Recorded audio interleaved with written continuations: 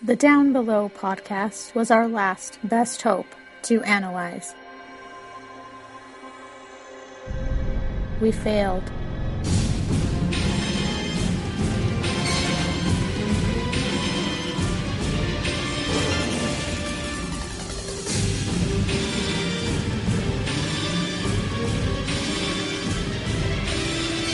But in the year of the spoiler war, it became something greater. Our last best hope for answers.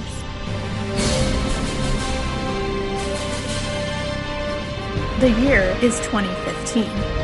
The show, Down Below.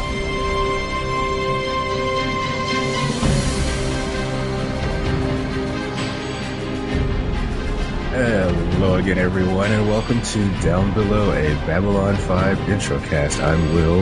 I am Ian. I'm Heidi. And I'm Beth. But today we are joined by, I think, a first-time visitor to Down Below. I do so many podcasts, it's hard to keep track, but we have Sergeant Drano. Hey, gang. Glad to be here. Welcome. Yeah, so it's been a while since I've asked anybody this. How did you come to discover Babylon 5? This is another show that I was there for from the very beginning, ever since the pilot aired, like about a year or so before the series started, at least. I was there from the very beginning. Like you guys did, I thought it was kind of mediocre at first through the first season, but it definitely picked up, I thought, with the Voice in the Wilderness, two-part. Yeah, the two-parter, yeah. Where you finally, the Hyperion shows up and you find out about the Epsilon 3. And from that point on, I was pretty well hooked, and it just got better and better after that. Cool. I'm listening to, I was just listening to Braving Babylon 5, or his episodes for Voice in the Wilderness, and that's when he got hooked on the show. He's watching for the first time. Is that another podcast? Yeah. Yeah, it's English guy. quite cool. I'll have to check that out. Yeah, you've also got, I think it's the introduction to Babylon 5, but all four of those hosts have seen the show before. They kind of do a spoiler curtain and talk stuff, but occasionally they do someone on who hasn't seen the show before, because one of the the husband of one of the girls, has. I hate saying. Could be guys. No, but I said girls, and I don't like that when Ladies. One of the hosts has a husband who hasn't seen it before, and so his impressions are nice to hear as well. Awesome. Well, today we are here to discuss episodes 16 and 17 of Season 3, War Without End. Oh, yes. Oh, yeah. I've been waiting for this. But first, here's a little message from Zathras. Oh, no, this is not wrong. This is not wrong at all. This be recording for Down Below. Zathras hear you through Great Machine on Epsilon 3. Drallel does not know this yet, but your recordings, great big story. So Zathras contribute to story. Zathras tell you of Zathras' journey with one that was. You know Zathras sent by Drall to White Star with great one. Zathras go, but Zathras not want to go. Zathras know you die in great sadness. So Zathras make recordings. Zathras does not mind dying sadly. Zathras mind voice not heard. So Zathras speaks. Zathras speaks with the one. The one says not to say the one. Zathras confused. Zathras speak later. Yes, Zathras speak later. Time stabilizers all throughout ship. Time stabilizers go wrong. Humans not know how to work stabilizers. Zathras show them. Still not know how to work. Zathras must repair. Zathras talk with Ivanova. Ivanova, great friend. Ivanova, listen. Great words of wisdom does Zathras share with her. She now know secret to universe. Zathras get to make great PowerPoint speech to the ones. Zathras depart with one that was. Zathras very bored for a very long time. The one in Cocoon. Very boring. Zathras get to meet Vorlons. Volans, very silly. Volans say very little. Volans then get to meet Old Membari. Old Membari, very silly. Go around with guns, very silly. So Zathras shows them the one guides them. Zathras, help. Zathras now in charge of Workercast. Zathras very happy. Zathras give warning. Warning of great peril. Listeners, beware. Do not give up. Down below. Great podcast. Great potential. Great story come to end. Listen in. Great people doing great things. Zathras must go now. Zathras must teach Workercast not to blow up universe. Crisis for the geek kind. Top geek officials admit they underestimated the hipsters' defense capability. Join the geek revolution and save the galaxy. Geeks from all over the globe are joining up to fight for the future. They're doing their part. Are you? Want to know more? Join Weeby Geeks and the Geek Revolution and save the world. Service guarantees citizenship. Listen to Weeby Geeks podcast on iTunes and Stitcher or online at WeebyGeeks.net. Weeby Geeks, your voice for the Geek Revolution. Want to know more? War Without End originally aired May 13 and May 20th, 1996. Can you imagine having to wait a week? Let's see. Oh. Directed by Mike Behar, who directed Ship of Tears, and it's written by JMS. So let's get started with the recap. This is a long recap. that part one really kind of ends abruptly too. It's not like there's a major cliffhanger. It just kind of yeah. That's it. It was just very episode. Yeah, it was more just very confusing. Oh yeah, and just so you know, in my notes and when I'm talking about it, I've called Sinclair Jeff just to make things easier. So it's going to be Jeff and Sheridan. Easier but less fun. I was going to say, because if you do Jeff and John, it doesn't really make a difference. No, Yeah, I know in my notes I messed up once or twice and corrected it, but just call them Ambassador and Captain. Yeah. That works. So episode begins on Minbar. It's a lovely, pretty place, and there's a Jedi Ranger called Intilza walking down the hall, followed by this guy. He has a case supposed to be given to him on this day, according to the scrolls, and they've been waiting for 900 years. And there's a letter inside with Jeffrey David Sinclair on it, and he takes off his hood, and guess who? It's Sinclair. it's Jeff! And he's a Jedi. I wonder why he felt the name to put the reason to put his all three names. I wonder if that means anything. I wonder if he just routinely walks around Minbar with that giant hood on all the time until he can. It's a good moment to pull it off. He's in a dramatic. He's a celebrity, so he doesn't want his face to be seen. To be. Oh, I think that David is in there for a reason, so that we have something to connect it to later. Yeah, right. I think so too. Yeah. Also, Entilzar, and later on he gets called Ranger 1. Did you get that? That kind of means he's the leader of the Rangers. Oh, yeah, but I think they've called it that before, right? Yeah, but they're restating it here, and it's very heavily mentioned because of the big reveal later. They wonder how he knows who Sinclair is. Who is he? Person who wrote the letter, maybe. Oh, he, whoever lived 1,000 years ago. In Babylon 5, Clarence gets a distress call from Sector 14, and Ivanova reminds us that Sector 14 is under quarantine. I'm glad that she did. Yeah. And the signal is Ivanova saying, they're all over the place, they're killing us, blah, blah, blah. And this is probably my only problem with the episode, how Ivanova is reacting to this. I think even in Imminent Death, Ivanova would have been a little more cooler and calm, and not quite the way she was in this video. Still, the whole voiceover is still a bit creepy and ominous. It's done really well, I think. After the opening credits on Minbar, Sinclair's ship is ready, and looks like this letter has disturbed him a little bit, but he won't tell anybody what it said. I think the guy's name was Rappin.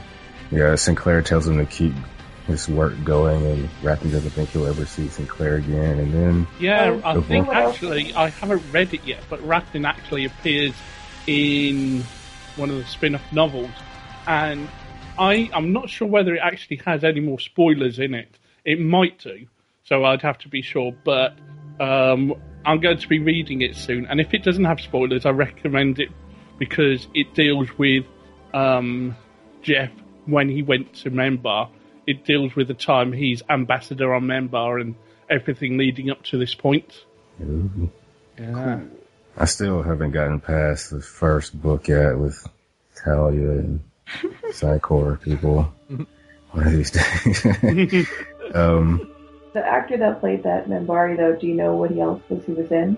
I meant to look him up. I'll do that now.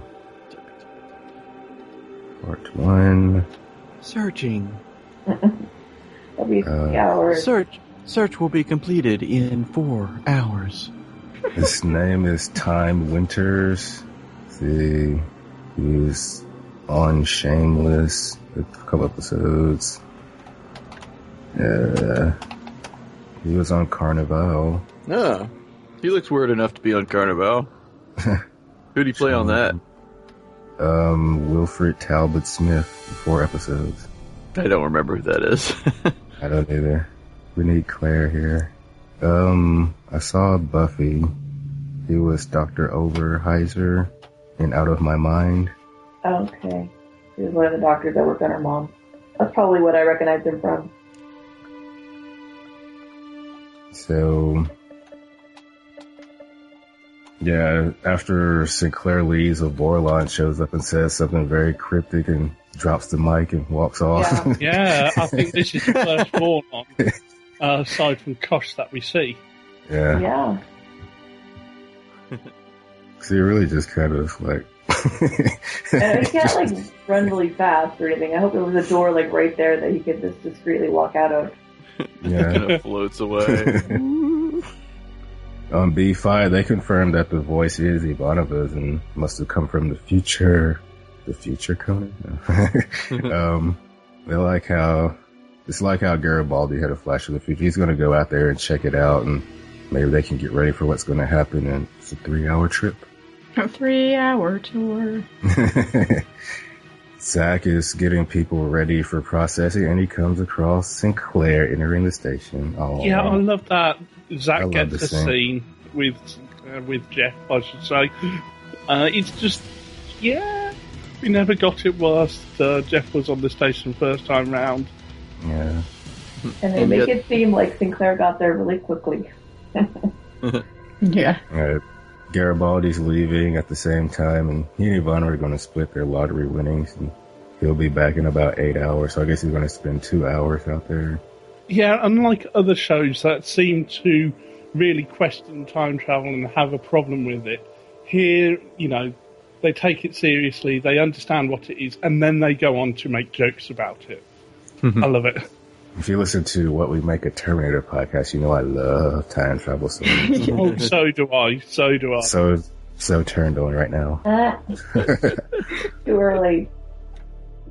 Excuse me. So Lanier arrives in Delenn's quarters. She knows Sinclair's there. It's time. Whatever they have to do, it must be done. She wishes she has more time, and we see that Delenn has a note too. So this note came from Valen, right? Oh, yeah. Right? Valen wrote both of those. Okay, so she got it somehow in the meantime. Well, I would say basically the instructions, around Jeff's letter kind of applied to Delenn's letter, only maybe a couple of days before, go into this place, open this box. Oh, it's a letter for Delenn. How do they know? But Valen said to deliver it to Delenn, so we'll send it to Delenn. But wait, though, be sure Delenn gets her letter first. Well, there's probably directions that told him to do that. Oh, yeah. That would be so weird. You're reading those, it's like, and, send it to Babylon 5 and make sure it gets past security. Who knows? Yeah, well, now they can just use a ranger to deliver it. That'll be fine. Make sure you don't give it to Zach. Got enough postage. This reminds me of a scene from... just make sure you don't to... put it through the post office, otherwise they'll open it up and spoil the whole station. This reminds me of a scene from Back to the Future where he sends the was it a telegram or something? What was it? To himself. Mm-hmm. To be delivered on a certain day. Yeah, it was like Western Union or something. Yes. In the war room, Marcus thinks the Shadows are reconsidering their strategy. They've been quiet since the Vorlons hit them. Sheridan thinks they hit them. They need to hit them twice as hard. He's taking Ivanova lessons. Or I guess he's thinking they're going to get hit twice as hard or something like that.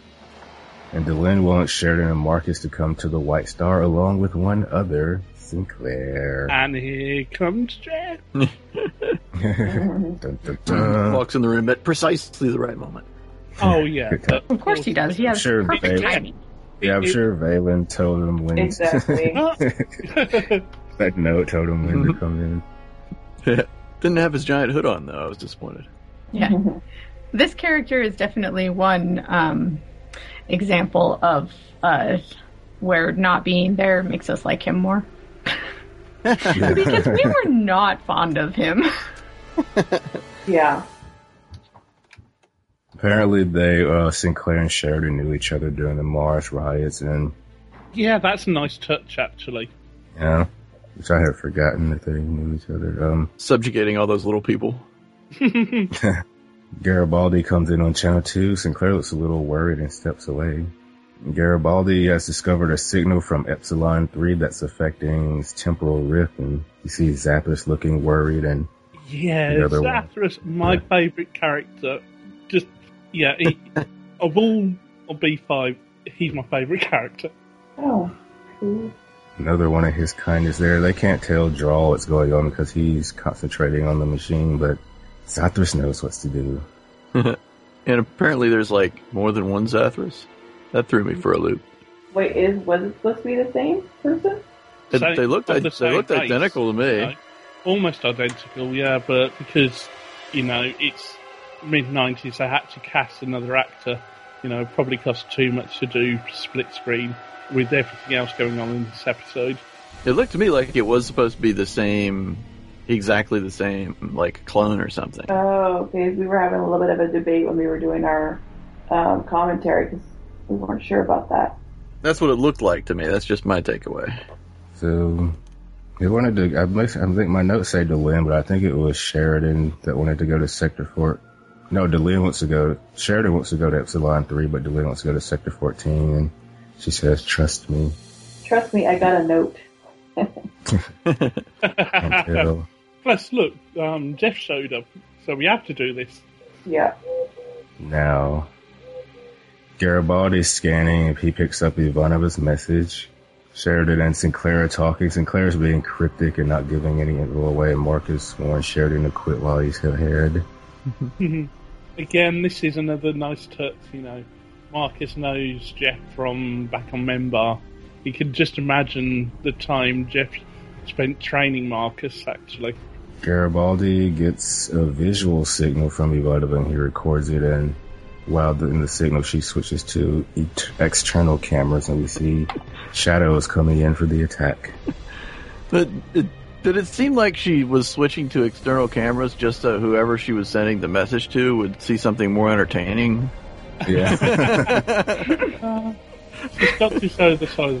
The thing I love about this bit is the music. I mean, Babylon 5 music is always epic, but hearing this sequence, it just really stood out. Yeah. I'll tell you what show has epic music. Sense8 on Netflix.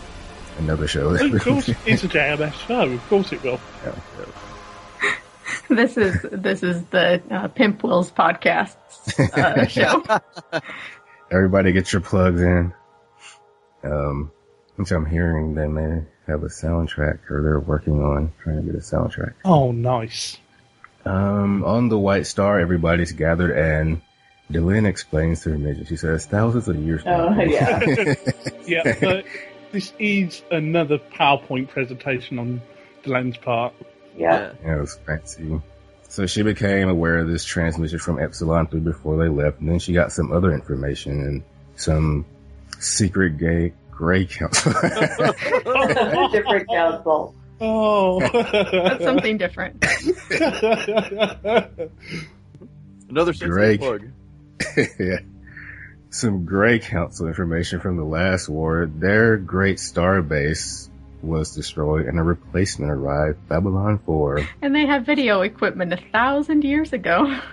And They're this advanced. is the first great revelation in the whole story. That's just chock full of intrigues, spoilers in a way, but it's not spoilers. It's just all of this stuff just draws you in and sets up a load of stuff.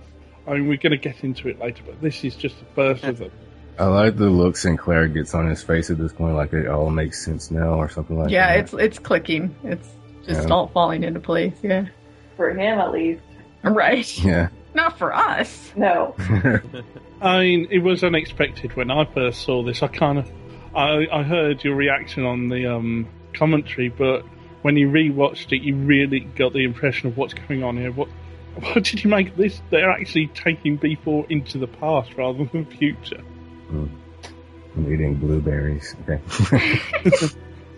So she shows us some more footage, some records from Drawl, and one was Sinclair and Garibaldi, which we saw in A Voice in the Wilderness, and another is before the station first disappeared. We see the allies of the Shadows about to attack the station when the White Star shows up to stop them. So they have to go back through the rift to stop B4 before being destroyed, or B5 will be destroyed.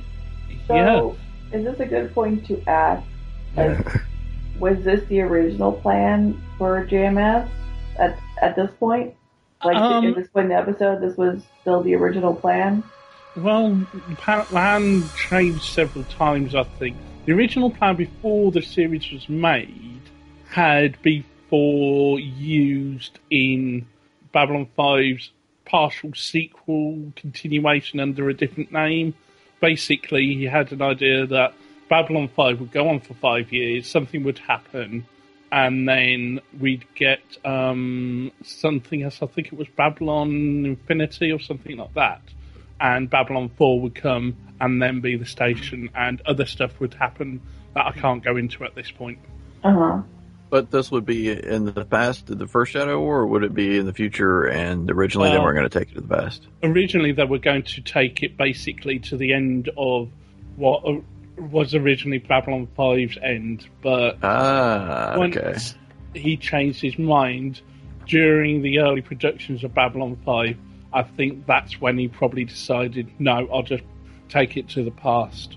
And I think the other stuff with Jeff, it was kind of put in after the actor had to leave. The stuff meaning that he becomes Phelan, or the stuff like that he's on Minbar and he has to come back to B5? Both. Oh. Yeah. It's interesting. It really matches up well. I mean, it really does, and it's a testament to JMS's writing here. Yeah. Because he's able to make it work with only very minor inconsistencies. Yeah. And I've got a workaround for that, which I'll go into later. You mean an excuse? Yeah, an excuse. Oh, come on. I do that with them all the time. Mansplaining. Delin says they have to make sure it happens again. She didn't know the truth before she came to the station. When she found out, she was afraid what happened if she told anybody. And defeating the Shadows in the past stops them from being too strong in the present. And Sinclair says he has some reliable info that corroborates this. Yeah, a letter from me. Yeah. They talked to Garibaldi. He says the timestamp on that message is 8 days from now, and Sinclair thinks they work well together. Sheridan's ready for a great adventure. I think this is when Barnabas says she'll wait in the car. That was great. Yeah, was great. well, when we get to quotes, I think the lead up to that. Well, no, it's just the lead up to that is what makes the quote so brilliant. Because everyone's so serious, and then, yeah, typical of Vanova, she undercuts it. So, question. What changed, I guess, from the original timeline for them to be getting this message? Or Were they always supposed to be getting this message, or was something change wherein they realized that the shadows are going to attack or something? At the moment, this is an echo of what might be, because they haven't actually travelled through time yet to steal Babylon 4 and take it back. This is a possible future that might happen if they don't proceed with the plan. Yeah, it's an alternate timeline. Yeah. Okay. But isn't that weird that they're getting a message from an alternate timeline? I guess I can't think about it. Tachyons! It's tachyons. It's tachyons and True. future Timmy, wibbly Future wobbly. Timmy! Yes, Future timey-wimey, timey-wimey. wibbly-wobbly, yeah. I think I wrote that in my notes at one point, actually. I want to know who Macy Williams is in the next Doctor Who season. Oh, I just seen the trailer a couple of days ago. Oh, We were speculating the other day. and of course, I'll be discussing this on my other show, The Web of Queer. Ding. Oh. So they're being followed. They get some cargo for their journey. The ship comes and gives it to them. They have to place a homing device in the central core of B4 before they can send it through time, and Zathras arrives. Yay! Zathras, Sinclair remembers him, but Zathras doesn't remember him because it's Sinclair's past, Zathras' future. For a second I had to think about this because it was like, before I could get it straight in my head. It was making me think about River Song and the Doctor, how their timelines is.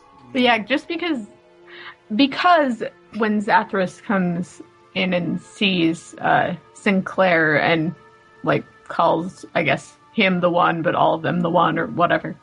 Yeah, we'll get into that later. Yeah, but it made me think that he had already been there, and I was like, what? No. I'm so confused. But yeah, I get it now. Sinclair warns Zathras not to tell his past self anything. Zathras is honored to meet him, but he can't say why. Sinclair then asks Sheridan for a favor. Sheridan tells Garibaldi that they're going to Sector 14, and he sends Garibaldi home to B5, and that was the favor. Garibaldi couldn't know Sinclair was there. Now, was Garibaldi supposed to be there? Well, as we get into later, if Garibaldi came along, he'd either have to go back with Jeff and become some sort of aid to Jeff back in the past, or would die when he tries to go back to the future. So, in a really, I don't remember that at all. So in a really harsh way, Jeff's just trying to save Garibaldi at this point. I like the way Sheridan tricks Zathras into promising to tell them all the stuff he's not supposed to tell them. Yeah, which pays off later. Yeah. Sinclair says goodbye to Garibaldi when Garibaldi leaves.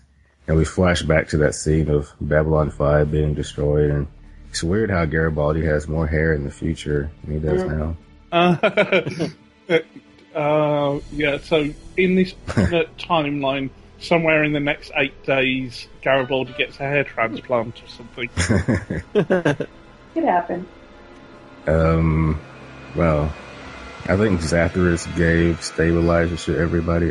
My notes say Garibaldi. Oh, well, that's Garibaldi gets back to the station. That's an alternate timeline where Garibaldi gives him. Oh, yeah. Stop that premature aging so he can keep his hair, maybe.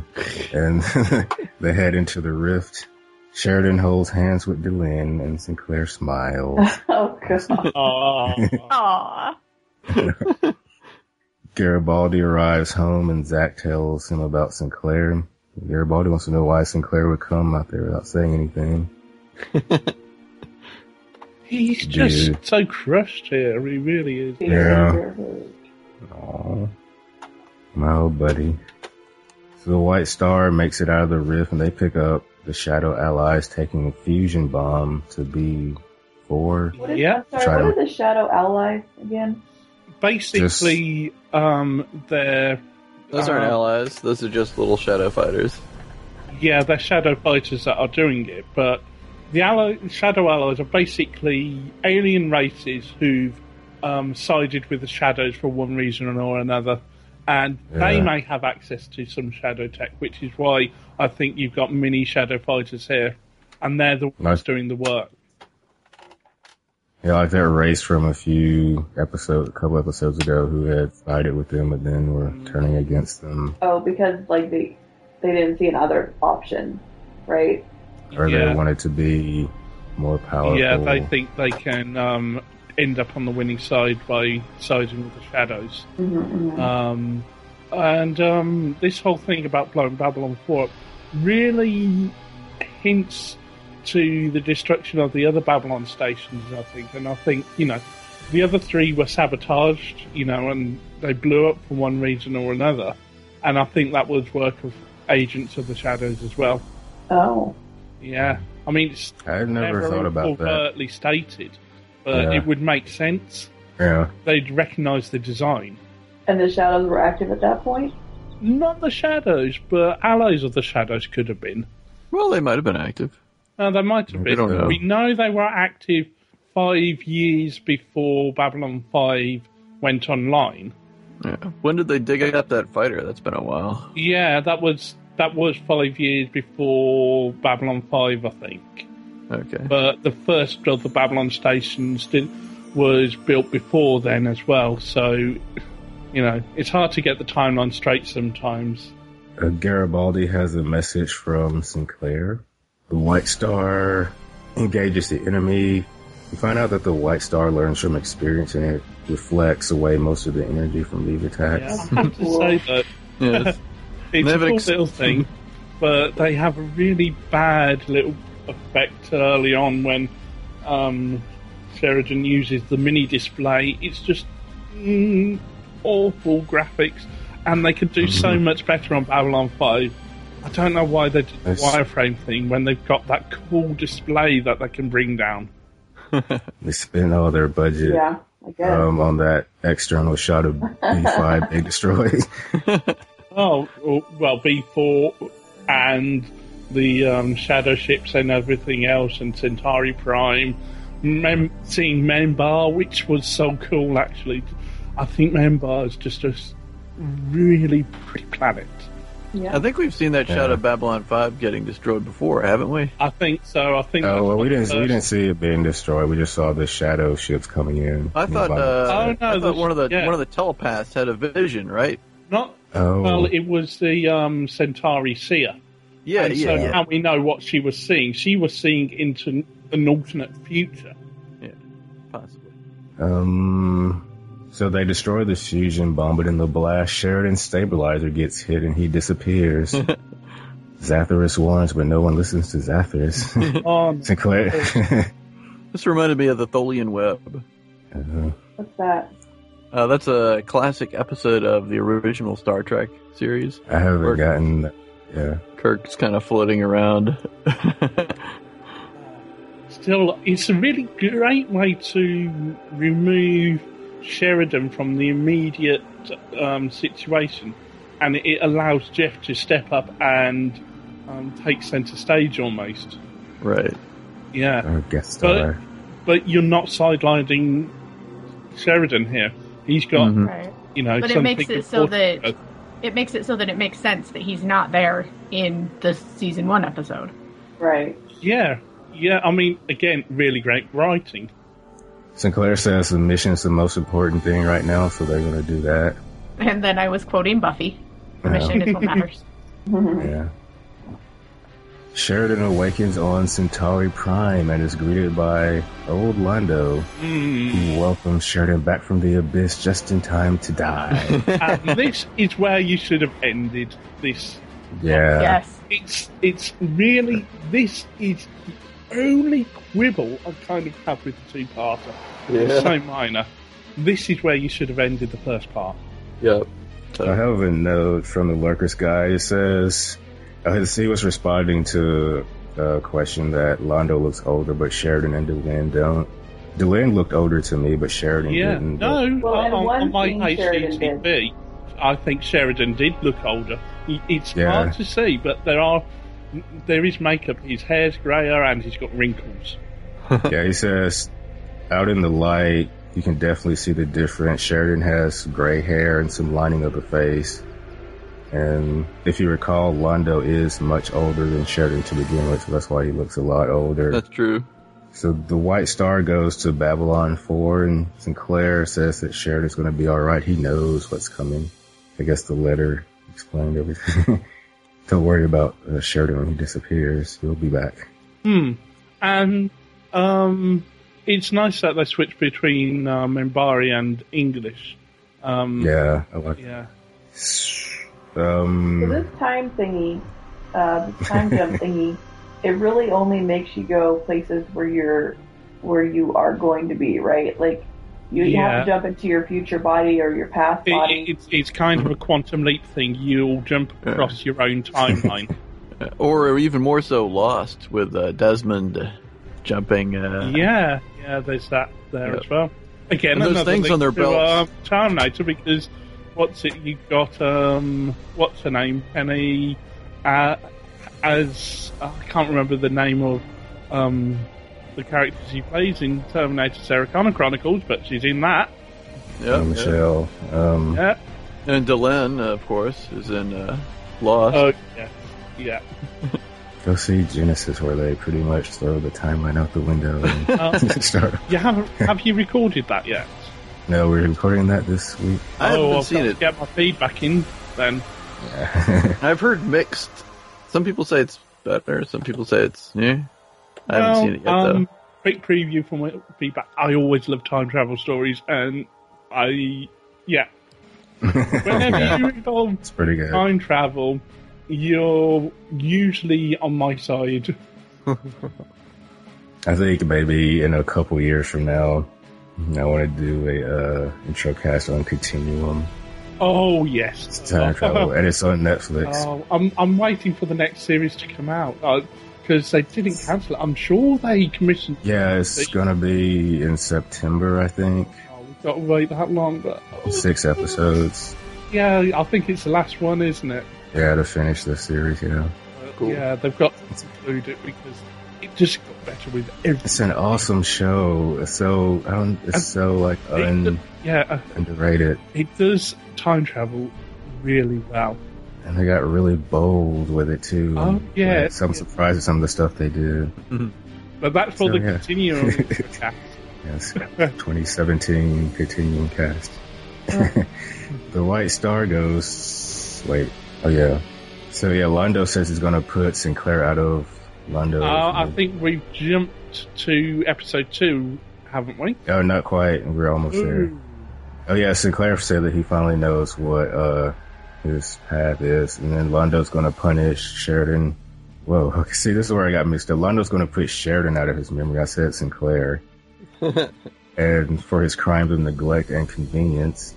So apparently they drove away the shadows but didn't take care of the servants of the shadows, and we see their handiwork. Centauri Prime is burning. The servants, is that the allies? Yeah. Allies or servants of the shadows, they're kind of interchangeable. But yeah, this and then later on, so if we find out in this future flash to Centauri Prime, it really makes you intrigued for what's going to happen. You know, they're vague enough to get you excited for what's to come.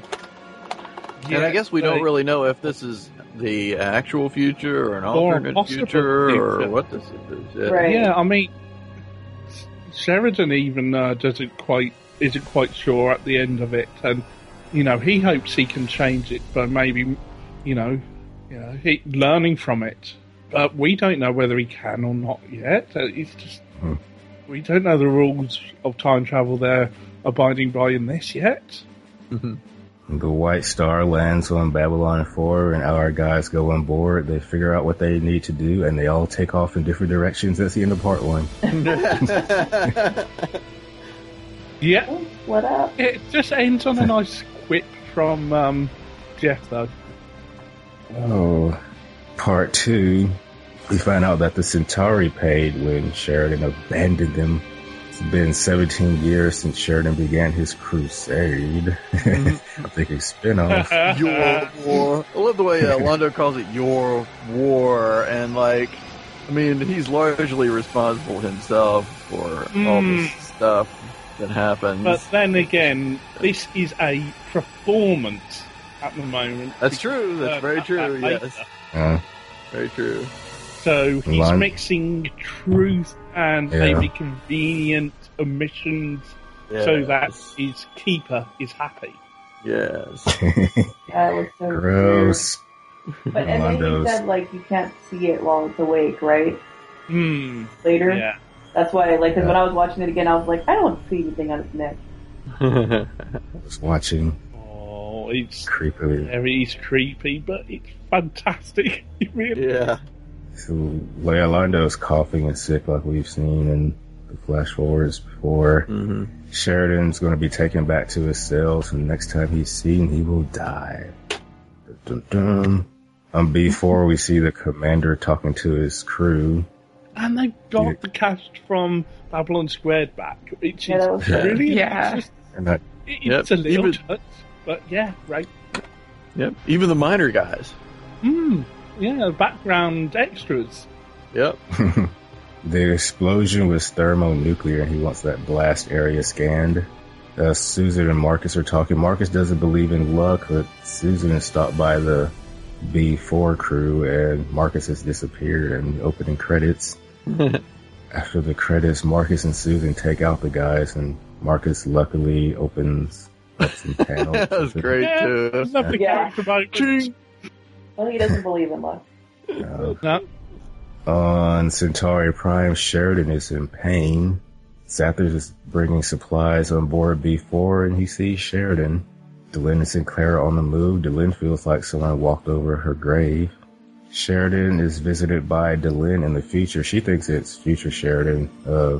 Delenn says that she didn't tell them anything. They can't harm her. Their son is safe, and that's all that matters. Dun, dun, dun. Talk about knowing too much. Two big things here. Two huge things. First of all, son. And then... What? Yeah, and then Sheridan's first kiss with Delenn is with future Delenn. Wow. So I think Anka was figuring out the kiss that, and I think she figured out that y'all missed it by one episode, maybe, or even something like that. Missed it by one episode. I can't remember. Maybe whoever said that. I forget. Yeah. Yeah. But you've been predicting that they'll have a son for ages, and here it is. First daughter. I think we just said child. Oh yeah, you did say child. You did. You weren't specific, but still. Got the Morden prediction correct, Heidi. Yeah. What was the Morden prediction? That he would be in the next episode. Susan and Marcus set off an alarm, and all the pressure doors are down, and all four of them are on the move. Then in the future, Sheridan explains he's not really there. Delenn remembers that Sheridan told her about this, and she didn't believe him. And they talk, and the war's never... excuse that little thing. Oh, you told me, but I didn't believe you. You didn't believe your own husband. They weren't married at the time. Okay. But they achieved what they set out, and something that would endure for 1,000 years, but the price. And there's nothing he can do, because... she was being like her normal, like, earnest. And they just give her normal lines, like, you just always have to be so earnest and... The price, John. The price. Yeah. Still, though, this is just a brilliant teaser for what's to come. And yes. It's fantastic when you watch this after you've seen everything and you know what she's talking about. Seriously. The only way you can stop this feature is by letting the shadows win, and that's too high a price. So the guards make Delenn leave. And then Delenn and not leave, but they're taking Delenn and Sheridan before Londo. Londo's not standing because he's had a lot to drink, because he's doing that to put his keeper to sleep. Because it can't be seen while it's awake. He was put it on the show earlier, but now he can speak freely. This is his chance at redemption at the end of his life. Yes, and redemption has been mentioned before in relation to Londo. Yeah, Lady Ladira. I think so, yeah. And, she gave him 3 things he can do to gain redemption. Oh, I don't remember. What were they? Oh, I can't remember. Save the eye that cannot see. But the one that's already dead. Kill the one that's already dead. Save the one that's already dead. And in the last, surrender yourself to your greatest fear. Oh, okay. So there's a ship, a hidden ship that they'll be taken to. All Londo wants is that they help free his people. And when they leave... That's all. Yeah, just free the entire planet. No big deal. When they leave, his old friend Jakar arrives. And Londo explains that Delenn and Sheridan won't make it out unless he dies before his keeper can alert the others.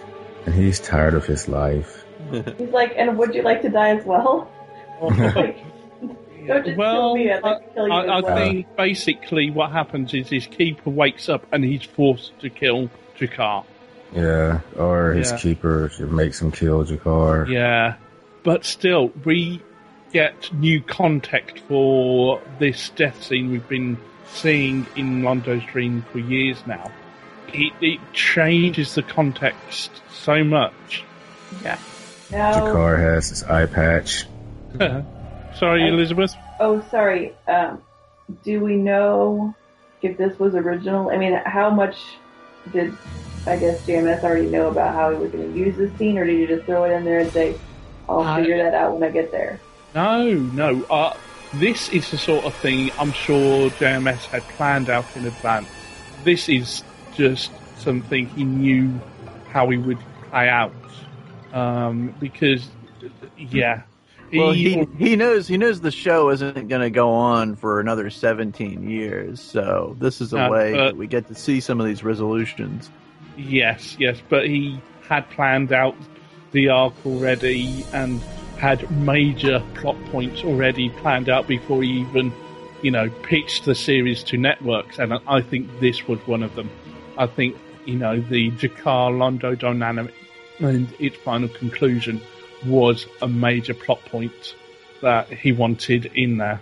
Sheridan starts being pulled back, and Delenn sends a message back, part of which is, do not go to Zahadin. Which Kosh has said as well, right?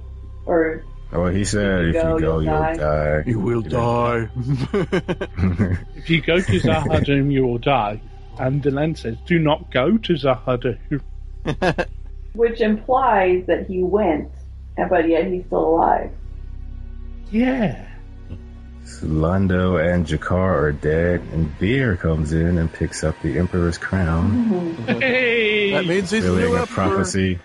First person to get the crown. It's like, I was watching Deadwood last night, and Bullock picked up the badge, and he became sheriff pretty much just by picking up the badge. Happens. At least it's know the order now. That's a Centauri, it's one of the Centauri rules, like laws. Whoever picks up the crown. Yeah. It's like the Drazi. The rule of finders keepers. Yeah. Exactly. Zathras is setting up a suit for Sheridan. They think he's crazy, but Sheridan does materialize. And this is while Susan's reminding the audience that Valen is a Minbari, not born of Minbari. It's good she brought that up. A suit that looks like it's from 2001 Space Odyssey. Susan's doing some good, exposition reminding us of facts this episode. Stuff we need to remember. So Sheridan. See, that's another time I mixed them up. Sheridan is back, and he's going to have to think about things for a while, just like everybody else watching this episode for the first time. There was like 5 minutes of nothing, so I can think. Yeah. Can we just have maybe a little music? That's it. Yeah. Delenn's happy to see him. So Sinclair and Sheridan are moving the last piece into the central power core, and B4 picks up an energy drop, and there's a surge in tachyon particles. Ooh, tachyons. There's a surge in MacGuffin. Sheridan, was it Sheridan who disappeared? And yeah, Sheridan disappeared. They stopped the station, and somehow the time device was activated prematurely. They went ahead 4 years, so things are just working out how they're supposed to, no matter what they do. Yeah, I think the time device went off prematurely because the B4 crew boosted power to the station. Okay. Yeah. Before people want to evacuate, there's another tachyon burst, and Delenn has a flash to the future where she's in Sheridan's room and she's playing. Post-coital, clearly. She's playing with a snow globe, and someone enters. This is the most enigmatic flash we get. Mm-hmm. Now, the snow globe reminds me of something. Was it a callback to something? Yes, Citizen Kane. Citizen Kane. Oh, Citizen Kane. Okay. I thought they mentioned a snow globe at some point, sometime in this. I don't remember. Maybe I'm thinking of, I don't know, if you know. And so she dropped the snow globe, right? Oh, dang it, I'm thinking of Terminator. Oh. The Terminator picked up that snow globe. Yeah. Okay, never mind. All linked. It's all In time travel. giant multiverse. All connected. It's all time travel. Yeah. Back in the back on B4. They're back 4 years ago, where Sinclair is older, like he was in Babylon Squared. Yeah, it's a nice touch to match it all up, and just MacGuffin hand waving him. The tachyon field is aging him. This is what makes me think that the original plan was to have a little bit longer of time. I don't know. It just seems like that would be like, this is like something to get them to where they had been, but maybe that wasn't the original plan, to have the tachyon particles be aging him. I don't know. So, Or maybe the effect Like they that. put on the actor 4 years ago was a bit too much, They tried to portray the fact he's older, but... Not just 2 years older, yeah. Yeah. like, oops. It's all things. Age. Zathras might be able to fix Sheridan's stabilizer. He goes off with Ivanova, and Sinclair is going to go back to work on the power core. They have one last shot to make it work. I mean, if you think so. I have no idea. Zathras and Susan have a little talk about time, which I thought was funny. On the White Star, they pick up Sinclair and Garibaldi arriving 2 years ago, and Zathras gets caught by the B5 crew while he's working. Yeah, nice. I have a note later, but I think it's a little bit of a contradiction to what they said. Because originally they say they picked him up before the weird stuff started happening. But maybe we're not seeing a lot of other weird stuff happening to the B4 crew after they arrest Zathras, because there's a little bit of time we don't see. So, plus they're getting really confused with all the time flashes, so maybe they just can't keep track of events. But I do like this scene between Zathras and Ivanova, and then how he's captured. Yeah. It's just, conveniently Ivanova manages to sneak away. Yeah, she was off doing something else, conveniently. Now, Heidi, you rewatched Babylon Squared, right? Yeah. Was there anything that didn't make sense, like comparing the two, or did it all flow pretty well? I think it all flowed. My only questions, which I think were answered, was when does the Garibaldi thing happen? So, that had to be the alternate timeline. And then my question was kind of like, did Sinclair actually prevent it, or would it still happen at some point? But yeah, I think that's probably the alternate timeline. And then they talked about a prophecy, and what were they talking about? Because now I can't even remember what they were talking about. Is this the Zathras thing? I think Zathras, the way Zathras talks to old Jeff, 4 years ago Jeff, not the one. The way he talks about what's going on makes it seem like it's a prophecy.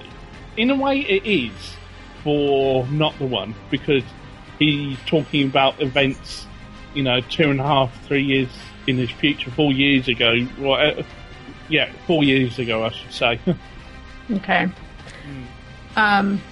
But other than that, I didn't really come up with any holes that I could see. My favorite thing, though, was an Ivanova quote when she said, "Well, if it does, this time I'm going and Garibaldi's staying here." Yes. If it showed up again. So, yeah. JMS must have put that in there knowing, that's what's going to happen. Sounds good. There are only two things that struck me as a little bit inconsistent, but one of them we haven't gotten to yet in the recap, so I don't know if you want to wait on that or not. Yes. I know I've probably got an excuse for that. Yeah, Probably. He has a pad in front of him. He has I've had years to think about this. So we see some of the events we saw in Babylon Square. Ivanova reports this to the White Star. She's going to try to head to CNC. B4 commander's explaining what's going on to Paz Sinclair, and Delenn sees a figure in an astronaut suit. Which makes me think Doctor Who when you say it that way. Yeah. Actually, the suit's very similar to what we get in David Tennant's era, and they've used it again with Peter Capaldi. But the only difference is one's a blue suit, the other's an orange suit. I still think it's a reference to Space Odyssey, probably. I might be completely wrong on this, but I think they used the suit from Space Odyssey, actually. They didn't. We talk about that. I thought the same thing for the longest time, but when I looked it up and tried to find as many details as I could, it's not exactly the same. It looks a lot like it, but it's not exactly the same. Right. Maybe it was from 2010, from the film 2010. It's not. It's just not. I think actually I might have introduced that idea when Babylon 4 aired. I might have sent that in as feedback, and either you guys or I and one of us found out that it wasn't exactly the same. Oh well. But I'm pretty sure it was supposed to look like it. I'm pretty sure it was an intentional reference. And then yeah, more with Zathras. He knows that Paz Sinclair is not the one, so he's not going to talk. And Ivanova gets to CNC after the B4 crew evacuates, and some more stuff with Zathras talking about the Great War, and B5 is the Great Hope of Peace. Basically, that's Zathras' version of what Delenn told us in part 1. Yeah. The B4 crew sees a guy in an astronaut suit, and Zathras says it is the one. And President Sinclair does what he's doing, and Paz Sinclair touches the guy in the suit, the one, and Zathras gives him the stabilizer, tells everyone to leave. I think this is what we saw in Babylon Squared. Yeah. I think you need it, actually. You know, it could be argued it's padding, but I think actually you need these events from Babylon Squared in here to give you context. Yeah. Yeah. Marcus finds Sheridan. He's just waking up. Someone must have put the stabilizer on him and switched places because his stabilizer isn't damaged. And the thing falls on Zathras, and Zathras tells him to leave. Sinclair, our President Sinclair, tells Paz Garibaldi to watch his back, but we've heard reference to Garibaldi watching his back. That was actually mentioned several times in season 1. Watch your back, Michael. That's an interesting impression there. But Garibaldi doesn't hear because he's out of communication range. Right. The Zathras knew the one would not leave him, and we find out it was Delenn in the suit this time. Yeah, it's nicely written, you know. From Babylon Squared, you're assuming it's Jeff. And then when you get to this episode, you know Sheridan's jumping around in time, so you think it might be him. And then finally we're revealed it's Delenn in there. So, you know, even before Zathras' whole 3-1 speech, you get that impression. You already are set up for that idea that the three of them are one. The one. The one. On the White Star, Sinclair's going to have to go back with B4. He knew he wouldn't be coming back because he's already done this, and tells him about that letter from 900 years ago, and Delenn got one as well. They send Marcus and Ivanova off so the rest can talk. And Zathras explains that he's the oldest living caretaker of the machine. He knows stuff that even Drawl doesn't. Before we get into this, we've skipped over the reshot scene from Babylon Squared, where this time we see Delenn. Oh yeah, I see that. Yeah, Sinclair he's tried one to of the warn them. inconsistencies. Well, I think in the original version we heard her voice, but we didn't see her or something. Yeah, We saw her arm. We saw her hand. Yeah, and she's clearly wearing a different top in that. Yeah, I have that later on. And so this is actually one of the things, plus something else mentioned in another episode, which forms into my theory. I don't know whether I should go into it now or later. I can do it later. You have a theory? Yeah, around the whole time travel thing and why the inconsistencies are there. It's because of Skynet. Yeah. Sending Terminators back. So he talks about how he very long-windedly explains about the Minbari belief for round 3. Sinclair is the one who was. Oh yeah, he did. Delenn is the one who is. Sheridan is the one who will be. See, first there was you, then there was you, and then there was you. You're the first one, then you're the next one, and now you're coming next. You're the beginning of the story. You're the middle of the story. You're the... it might be a long-winded, but I like it. I really do, because I do. You just really had to drill it in. 3 times 3, da-da-da-da-da. Yeah, but it really adds to Minbari culture as well, because we know that... We hadn't already figured it out. It's not just that they're into triangles, they're into multiplications of 3. Yeah. And I wonder where that came from, because a lot of Minbari culture is based upon the teachings of Valen. And he got it from Zathras. Telling him right now. Yeah, and Zathras got it from information on the Great Machine. So it's all circular. Yeah. The whole episode is circular. Yeah. Yeah. Predestination paradox. Yeah. Somehow. It's still lovely, because it kind of... You've got now a story within our story. You know, you've got the tale of the 3 who are one, and you've got our story of Babylon 5. Yeah. Didn't the Vorlon say that Sinclair is the circle that completes itself or something?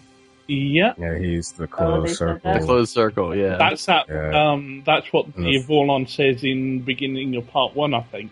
Yes. It's going back to the beginning. Mm-hmm. Which actually means 2 things. It means he's going back to the beginning of the cycle of being Valen, and he's also going back to Babylon 5, which is the beginning of Babylon 5 story, the series. So awesome when the Vorlon drop the mic and walk off stage. Oh, yeah. So Sinclair says his goodbyes, and Delenn and Sheridan leave, and the White Star takes off to go home. The temporal rift closes thanks to Drawl, and Delenn says that the door is closed forever. But there's another door. The human had been found on I loved your commentary, because you got this about 2 seconds before Delenn revealed it. Yeah.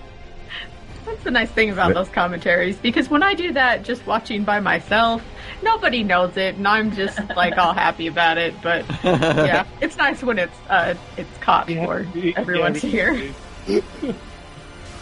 Yeah, if a human had been found on B4, the Minbari would have never accepted it. So we see Sinclair uses the Triluminary, which Drawl must have sent up from Epsilon 3. Yes, because this is another thing.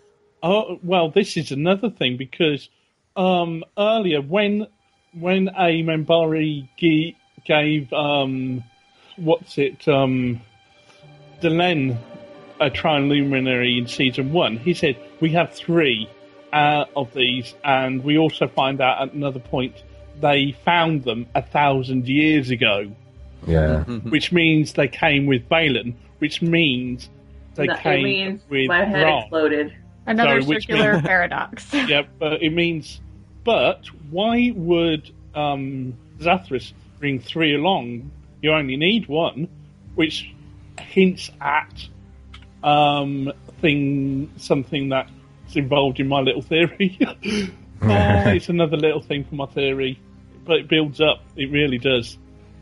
Stephen first accepted my friend request on Facebook. Oh, yes! I'm friends with Veer. Oh, you're gonna have to see whether you can get him on the show now. Oh man, I hate bugging. So No, Yeah, well, you know what? You're friends. You're friends now. Yeah, you're friends That's how now. Robin gets everyone, is just by bugging I know, them. it just bugs it. Okay, so yeah, we see some flashbacks to season 1 stuff with Sinclair, and 1,000 years ago, some Minbari find Zathras aboard before. And, Flanked by 2 Vorlons. yeah, he finds Sinclair, who has a Vorlon on each side, and he says he is now Baylan, and they have a lot of work to do. So where do these Vorlons come Where from? did the Vorlons come from? Well, given their Vorlons, I guess they have some access to scan the timelines or something and know they're supposed to be there.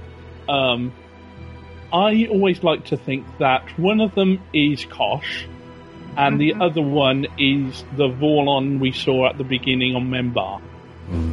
Yeah, I thought that one was Kosh. So back when One on the right. Specifically. yeah, the episode where Kosh died was the interludes. JMS did say that Kosh is old enough to have first-hand knowledge of Phelan. And if you remember back in the pilot episode, this was the TNT remake of the pilot, when Kosh first arrives on the station and he greets Sinclair, which turned out to be a fake Sinclair, but Kosh said, "Until Za Phelan." That line was added in for the TNT remake. Yeah. But, yeah. Which is slightly spoilery, but Yeah, it's like you didn't pick up on it, which is... Well, you did, but you didn't know what it meant. So, Yeah. Yeah, it's like, did Kosh spoil Sinclair on? Was he spoiling Sinclair on his future? I don't know. Well, that doesn't seem to be an issue in this show. Nobody seems to care if they're telling somebody their future. but also, this really... Jeff is Phelan, Sinclair is Phelan. It's one of those big spoilers we've been hiding from you, but it's fantastic. Yeah, like every time we talk about Valen, I'm like, oh, just wait. Right. in Valen's name. Yeah, but Valen made a load of prophecies, which is basically him remembering the future. Right. Yeah. So all those prophecies Delenn was being guided by is basically Sheridan remembering Delenn doing those things. Well, no. So, Sinclair. sorry, Sinclair. That's why I've been saying Jeff all this episode. Yeah. Didn't work. No, it didn't work. But basically, this is another circular thing. So, Jeff remembers Delenn going through with all these prophecies, changing herself, breaking the Grey Council, other things, and then goes back in time as Valen and writes them down as prophecies. Which then guides Which then Delenn makes to... them happen. Yes. Which you would think that would give her like a crisis of faith or something, you know, to learn that it was just That it everything was that just had already him. happened. Yeah. Well, maybe it will. There's still show left. I mean, she doesn't know that Sinclair is Valen until now, until this episode. So I guess we'll see what happens next. But I've forgotten about the remake thing. To what extent did they remake the pilot? Did they just add some? They added voiceovers and recut a few things.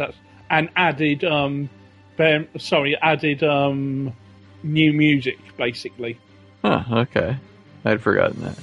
So, yeah, you want to tell your theory? Okay, right. But, Well, I gotta run for a second. I'll be right back. all right. Should Well, you tell your theory first, or should I point out the inconsistencies and you, point out the inconsistencies, and Okay, then there's my only theory should cover them. Okay, there's only two things that seemed a little hinky to me, which otherwise I thought this was an amazing episode for continuity, because I love things that play into continuity and show and seem to indicate that the whole thing was, planned out. But the only things that seemed a little hinky to me were, the first thing was Garibaldi's flashes of fighting creatures, presumably shadows that were breaking into Babylon 5, and Sinclair remembering the same thing. And it really seems like the reason he doesn't want Garibaldi to go with them is because of that flash of seeing Garibaldi on Babylon 5 fighting shadows. But I don't really see what that would have to do with whether Garibaldi went with them or not, because, I mean, that's on Babylon 5, and if they're successful, that's never going to happen. So, well, okay, before you go on, I can cover that. I think, yeah, that's part of his reasoning, but the other part is the fact that he knows if Garibaldi goes with him, Garibaldi will die due to the effects of the tachyon field. Oh, right, because he'd already been through it before. Because he would have, because Sinclair would have died because they covered that. So. Right. Yeah, and I don't think Garibaldi would want to go back 1,000 years ago and become a Minbari. Oh, that makes sense. That makes sense. It just seems like from the context that that he has that flashback to Garibaldi fighting stuff right before he says, "You can't come back. You can't go with me because if you did, blah, blah, blah." I'd say I think that is kind of driving his emotions, his reasons and emotions to make sure this happens properly and that alternate future doesn't happen. Yeah. And the only other thing that seemed a little hinky to me was at the end of Babylon Squared, and also we see it again in this episode when we have old Sinclair pulling his helmet off and saying, "I tried to warn them, but it all happened just like it did before."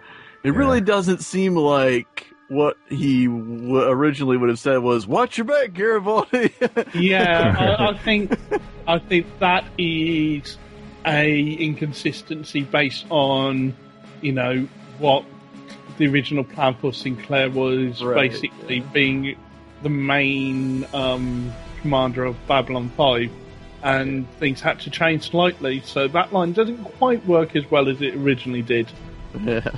So that doesn't come anywhere near my theory, but everything we mentioned before about the other inconsistencies, like the lens close and the fact that we've got 3 triluminaries, this actually is a time loop theory, I think, because I reckon, actually, that each time they travel back in time, they're creating a new timeline, actually. And the original timeline is actually the one where Babylon 5 gets destroyed. So what I reckon, in the original timeline that we don't see, Babylon 5 gets destroyed. Someone realises that's because actually the shadows are too strong. And, we've got this station Babylon 4 we could send back in time. And for one reason or another that happens, which creates the first time, and the first Triluminary goes back, and somehow, for some reason, Triluminaries are immune to timeline changes. So each time the loop happens, you get a Triluminary showing up. That's why you've got 3 originally. Now it's going back, and the next time through there'll be 4 Triluminaries. And also, that's why the lens close are slightly different. Because in the last pass-through of events, Delenn, for some reason, was wearing different clothes. And that's my theory. So why does an extra Triluminary show up each time? Tachyon reasons, basically. I'm saying, basically, for some reason, they're immune to, changes in the timeline. So each time Babylon 4 shows up, the Triluminary gets duplicated. So first time through, there's just one of them, then there's 2, then there's 3, now there'll be 4. So does that mean in the previous iteration, when there was only 2, the Minbari evolved to really like the number 2? I don't think it's got anything to do with that exactly. But it's a coincidence. I think it's the reason why there's 3 in this version is just because it makes nice sense in the themes of the show that there's 3 Triluminaries. It's the Watson and Doylist way of reading things. Doylist reading of it is that, right, JMS wanted the Minbari to have their culture based around threes, so there are 3 triluminaries. Mm-hmm. And in the in the Watsonian reading of it, the events of the universe just so happen to be that the version of events we're viewing have 3 triluminaries in it. Previous versions of the timeline didn't. It's my theory. It's only a theory, but it makes sense of all the inconsistencies. Yep. Pretty good. I do have a note about that voice at the door. I don't think I want to say anything right now, though. But the voice at the door. That Delenn hears. I've got much about the episode that we didn't touch on. I like the fact that the design of the Minbari ships 1,000 years ago are significantly different, but thematically are very similar to modern Minbari ships. Yeah. Sure. Kind of longer. Yeah. I get the impression that this pointier. We never see inside the ships, but I've got this feeling that at this point, their ships didn't have artificial gravity. Why? It's 1,000 years ago, and the amount of impact Valen had on their culture. I just feel like, and the fact that at this point, I think Vorlon's got involved heavily in Minbari culture. They took a bit of Vorlon tech and managed to figure out how to create artificial gravity. It's only a bit of headcanon. So Valen created artificial gravity and video cameras. Because that's how they got the shot 1,000 years ago of that battle. No, they had the video cameras before. They had the video of the ship, of the base getting destroyed before Babylon 4 showed up. So he didn't invent video cameras.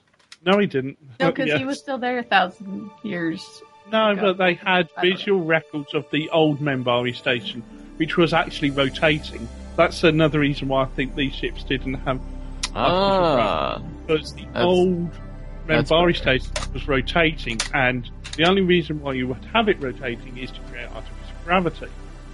Yeah. That's better. I like that. Just like that the CG artists put in, which kind of I then write into my headcanon. JMS was talking about that first kiss. He just, over and over leading up to it, he just kind of had it where they just kind of never quite getting to it. And then when he finally did it, it was the first kiss for one of them, but not for the other one. Right. He just thought it's going to be unconventional. That's why I said I wasn't sure if it counted. Did Sinclair's departure from the show cause any changes? Was it originally meant to go into the future? No, B4 was never intended to go to the future. The aging was done. He said that though at the time of the airing. Since then, I've heard things. I mean, I could be a little bit wrong on this, but I'm fairly certain on it that I've heard that actually the original intention when he was pitching the idea that it was 2 series linked by the fact that Babylon 4 got sent into the future. Yeah. The aging was done pretty much as intended, and the Soul Hunter meant they're using him to create their old leader. Steel Tracks. I don't know. Steel Tracks. It's still STILL. It's still. Still makes sense. Yeah, still makes sense. I have more to say. So yeah, Delenn used her stabilizer. The Triluminary came up with Zathras from Epsilon 3. How long did Sinclair live after going back? He lived close to 100 years. Dang. Well, Minbari live longer than humans. And genetically altered. I don't think we already ever get talked about that. Yeah, you actually get that idea at the very beginning of the whole story. Rathen basically says this has been in a vault for nearly 900 years. Mm-hmm. No, he said just over 900 years. So we know they said Babylon 4 1,000 years ago. So that states how long Valen probably lived. I guess. I mean, or they're just like 1,000 years is a nice round number. Right. Because we're not going to count 900. Yeah. 67. And are these Earth years or Minbari years? Right. Exactly. Yeah, Valen didn't have any children. There's some differences of opinion over exactly what his final fate was. There's some legends about Valen returning someday. But so far, they've been only legends. Well, actually, no. The legend actually did come true because He was they born. found Jeff. They I just found. don't see Sinclair prophesying about that. You know what I mean? Yeah.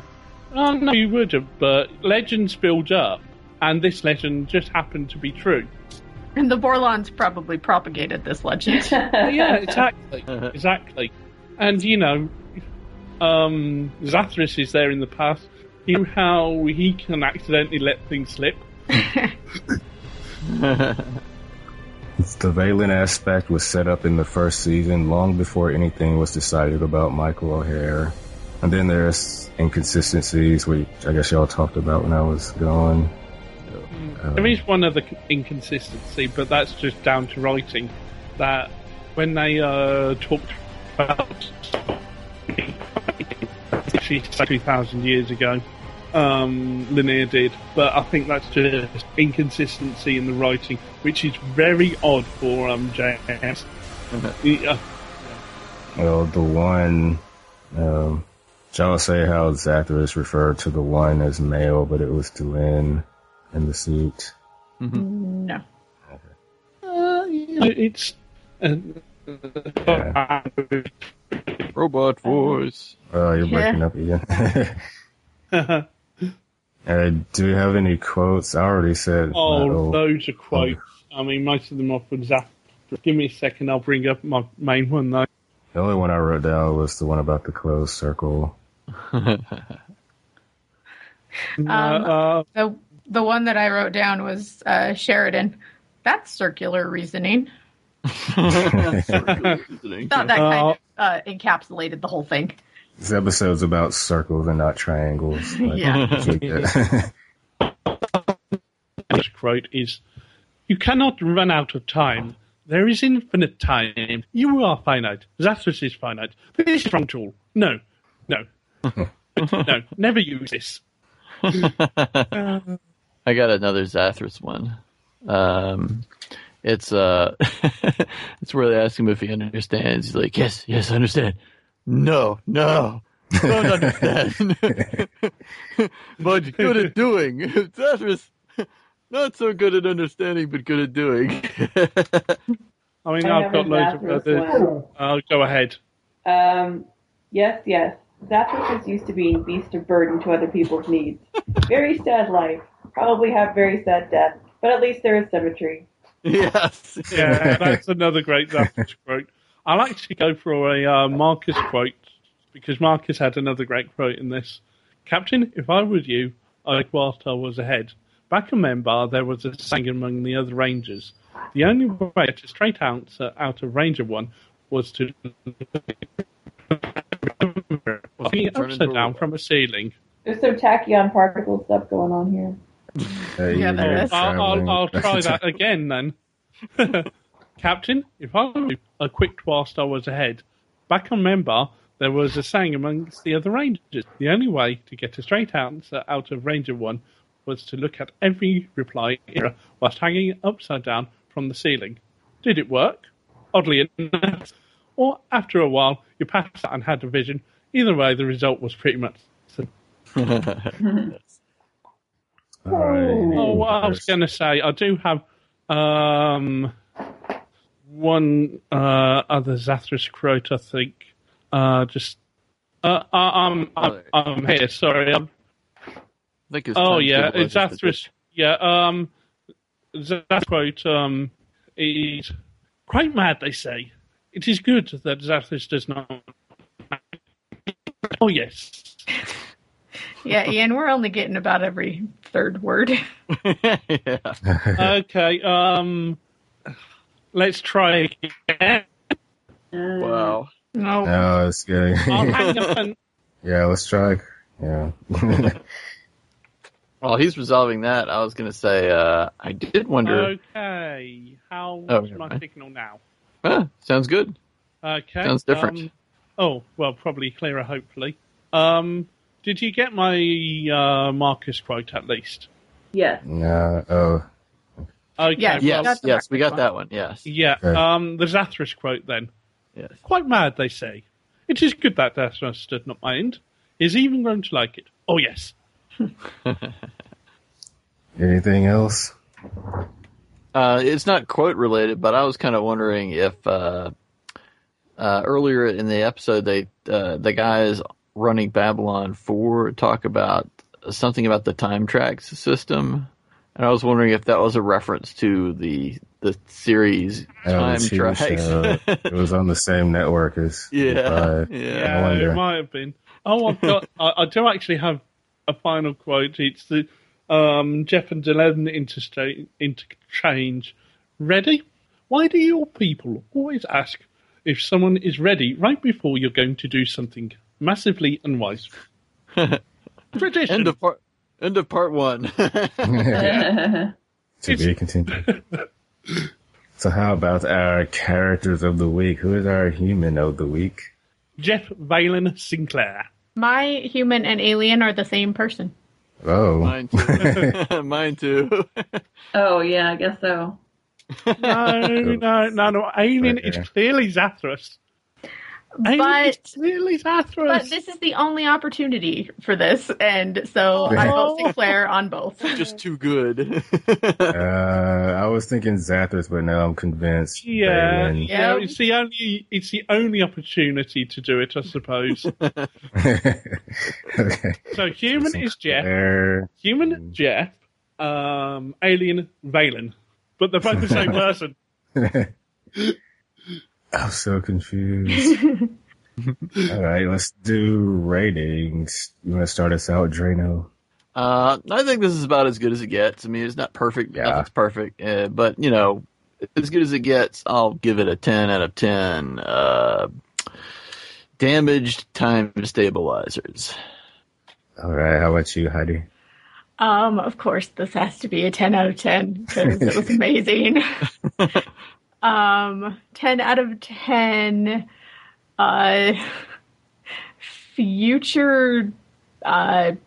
future babies named David. How about you, Beth? Yeah, I mean, I have to give it a 10 out of 10. Though this is not my favorite type of time travel, I have to say. Like, I don't like the time travel that you have to do it because it happened in the past.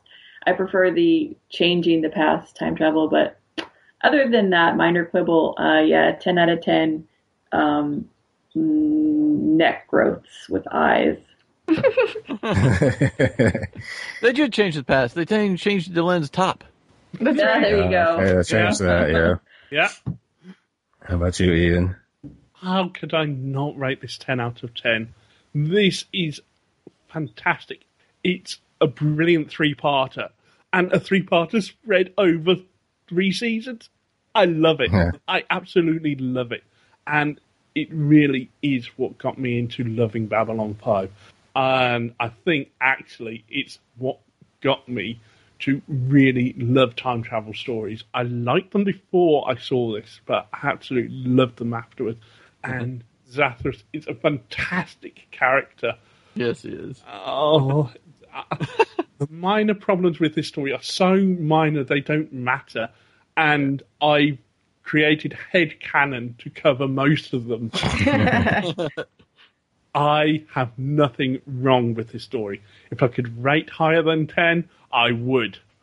And I don't know how high over 10 it would be, but it would.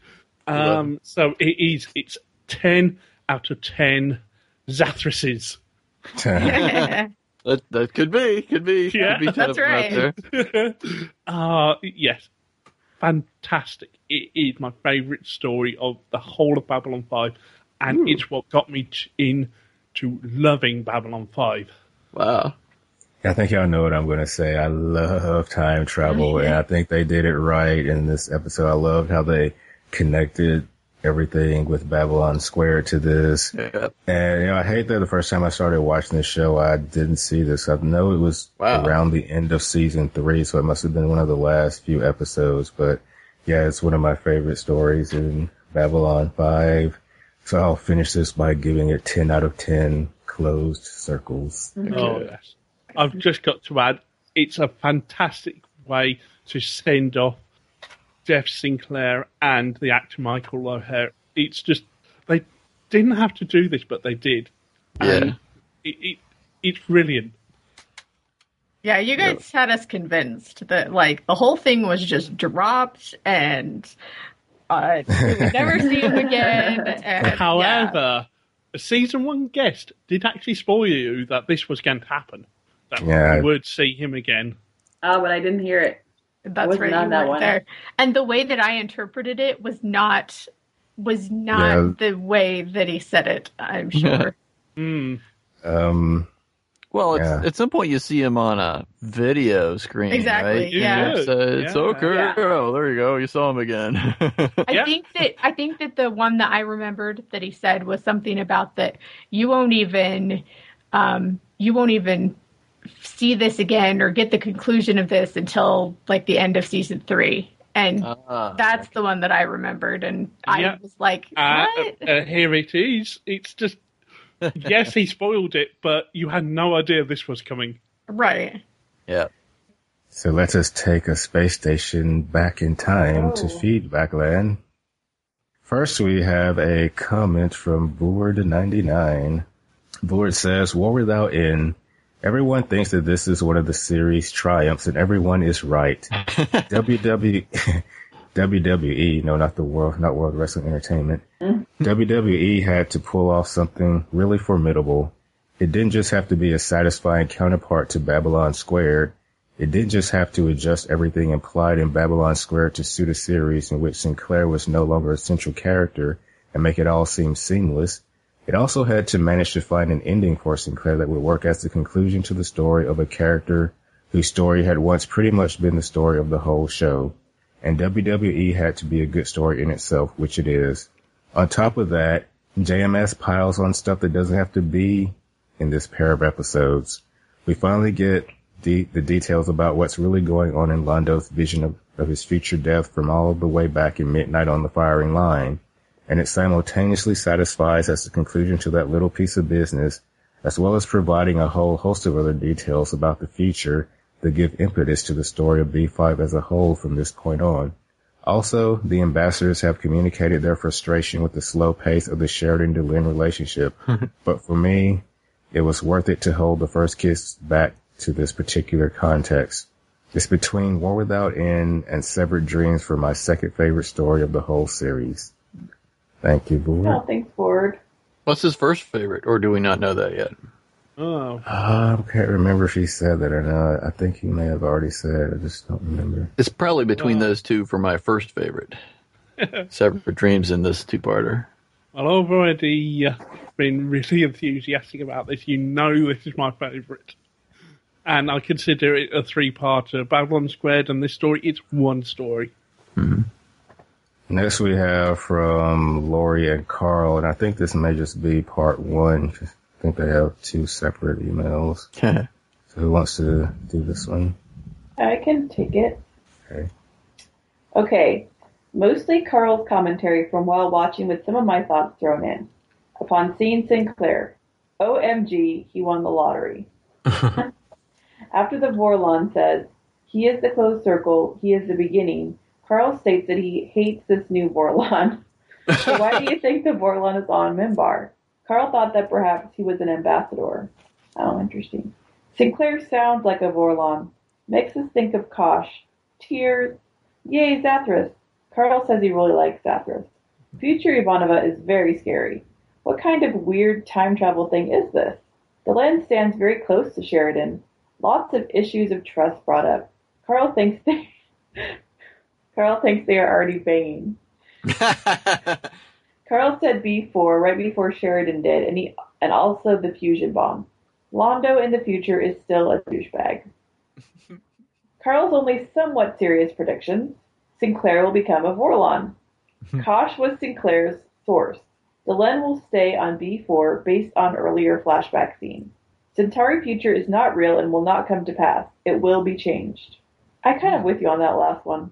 I like the Sinclair will become a Vorlon. Like maybe Sinclair is Kosh ultimately. Yeah. So well, it still very, could you know, happen. He could transition from Valen into Kosh. exactly. Yeah. There you go. He just becomes every main race at some point. Our Well, favorite. Oh, sorry. Sorry, I was going to say, you just have to be worried if he becomes a Drazi. Yeah. But Yeah. I just like the implication of Sinclair as Kosh hanging out on Babylon 5 in season 1 with himself. So, Yeah. Being and just cryptic. trolling himself. Yeah, exactly. Until Zov, Dalen, that's why. Yeah. It's me. Our favorite quote, Zathras. Yes. Oh, this is the one I said about, yeah. Ivanova, I'll be in the car. Carl's ratings. Rating 2 to be continued. Compared to recent episodes, and it left off very abruptly. Hard to rate a two-parter. Favorite set, where they watch the secret film, unquote. Ship. Favorite ship, Little Shadow Pumpkin Ship. Carl thought they looked like pumpkins. The Black Pumpkin. Favorite temporal distortion, Ivanova's cry for help. Favorite plot device, flashback. Favorite human, in the Flash maybe scene, guy who pushes Sinclair away from Garibaldi. Favorite alien, Carl is now boycotting due to Kosh's death. Oh. For Lori, the rating is 9 out of 10 broken time stabilizers. Favorite human is Sinclair, and favorite alien is Zathras. And is that just for part 1? Oh, yeah. So, Yeah, now part 2. Yeah. Part 2 is right after that. Oh, okay. So, Our commentary for part 2. Yay, Ivanova. Oh, no, wait. Is this not the right one? Am I looking at something different? I don't know. I can't tell what you're Is looking it- at. It says... Hello, ambassadors, commanders, and visitors. Sorry about the 2 seconds. Oh, yeah, Oh, I'm yeah. sorry. I just skipped to our commentary for part Okay. 2. Sorry. Oh, it's okay. Ah, Yay, Ivanova and Marcus. Carl says they are totally going to get together. Team 1, Team 2. They need better names. Delenn and Sheridan have a son. Carl says that he was right. We get the kiss. Does it count since it's in the future? That's what our question is. Who is the closest to being right? Delenn mentions having to pay a great price. What is it? Carl says OMG when seeing Londo in the future. I did see how far in the future it was from the Lurker's Guide, but will not share in case it gets too spoilery. I think they said 17 years, right? Londo Yes. said 17 years, Yeah. Yeah. Poor Londo. I did feel a lot of sympathy for him, but Carl did not. He was clever as always in the end. Carl assumes that the Keepers are there picking up over the spoils after the Shadows are defeated. Question for the newbies. Did Londo achieve his redemption? Did his ending tie into any of Lady Morella's prophecy? Well, I think Ian mentioned that one. Well, that's the thing. It's still up in the air. Still a question. It's up in the air, The yeah. prophecy. It's a question But- for the noobs. Yeah. Since I didn't remember the prophecy, I'm going to have to say sure. Delenn and Sheridan did not see it coming that Londo would spare them. Where will they go next? Oh, good question. Where would they have gone? There was a gasp when Jakar comes on the scene, though Carl thought him having an eye patch was a trope to explain the passage of time. There was lots of clapping for everything said by Zathras. Where is Delenn when she goes into the future? Who says hello from the door? I want predictions. When Sinclair appears back on B4 and he is older, and they talk about the accelerated aging, Carl called that Sinclair will go back in time and become Valen, the Minbari not born of Minbar. When did the ambassadors figure it out? Well, there is a commentary record of this. Oh, yeah. So who do the three represent in terms of worker, religious, and, she says worker, but warrior religious. warrior, yeah. We thought that Sheridan is the warrior and Sinclair the religious, but that would make Delenn the worker. So they brought back the issue. That's a hard one. I don't know if it's supposed to be. Do you think it's supposed to be all? I'm not sure if It's they were hard supposed because to like. Delenn is actually of the religious caste, so you Yeah. seem to be the best fit for religious. Yeah. But And then, I think Sheridan's the warrior. I yeah, think Sheridan's And without a doubt the warrior. So Sinclair is the worker in this yeah. scenario. Well, Sinclair is actually a very practical character, which is, something you imply, of a worker. Yeah. I think that fits better. But that doesn't mean Valen is of the worker caste. It means Sinclair is.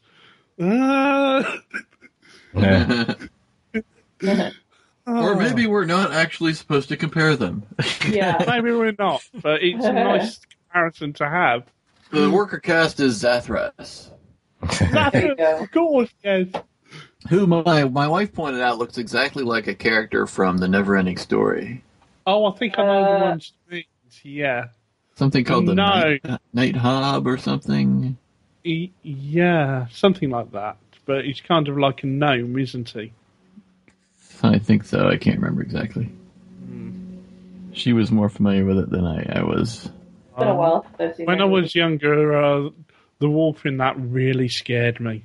I Scary was wolf. very young. So. Okay, moving to the email. So they brought back the issue of the Membarian human souls. I know you were okay. Yeah. I have a question. I do have a That was question. a great payoff. Yep. Originally, didn't they say it was like 2,000 years? Yeah, I said this earlier. It's the one writing consistency that doesn't kind of work out. But I fudge it in saying that Lanier got some information wrong. It is 1,000 years ago it happened, but for some reason Lanier thinks it's 2,000 years ago. Well, it's 1,000 Minbara years, 2,000 Earth years. Oh, nice workaround. Okay, so it was just a mistake, or were they originally going for something else? Do you know? Sorry, my dog's like. That's that wolf! Run, Ian, run! No, I'm Hey, sure. Dexter. Oh, it's Yeah. Dexter. It's not Reese. No, it's not. Reese doesn't growl like that deeply. See, I thought he was ground because he detected a Terminator. He's sleeping probably. So was that? So we don't know if that was like something where they were planning on something else to do with these souls, but then, you know what I mean? Like with the 2,000 years. I don't know exactly what went on there, but it's a mistake we've got to live with somehow. Okay. Yeah. Okay. I know you were all concerned it would never be addressed, but in true JMS fashion, it was. Where the chrysalids came from is alluded to in the show, but it is hard to see and it is explained in the Lurker's Guide. I will let Will and Ian explain. Back on Minbar, 1,000 years ago, Carl spotted the 2 Vorlon ships coming in with B4. Why were they there? Huh? Yeah, the 2 Vorlon ships and the Vorlons on the station. Somehow they just knew to be there. Oh, okay. They probably detected the tachyon field and came in to investigate, saw what was going on, and decided to help. Okay. Carl has a question. How long has Great Machine been in existence? Good They question. say 500 years. Did they? As long as I would have thought. Yeah, the Great Machine has been there for 500 years, so it's not been there as long as the whole time loop thing, but it's been there quite a while. Quote, Londo, I have had considerable to drink, ... and the rest of it. Carl's favorites are favorite set, Throne Room, favorite trope, after all these years, ... favorite ship, Vorlon ship on the left, favorite wooing, Ivanova and Marcus flirting, rating is 4 age-controlling parasites, and favorite human is security guard left. Favorite alien is Blink, because he's still in protest, I guess. Well, no. He can have Kosh, because Kosh is in this episode. I mean, that's our speculation, yes. So, okay, Yeah. we'll put Tosh on there for him. Yeah. Oh, it looked like Kosh. Pretty sure that was Kosh. I'm fairly certain it was Kosh. Oh, Vorlons. Yeah. That's racist. Lori's rating, no, it's different. It's speciesist. Yeah. Rating is 10 out of 10. Time jumps. Favorite human, Sinclair, and favorite alien is Zathras. Thank you, Lori and Carl, as always. As always, brilliant feedback. Yep.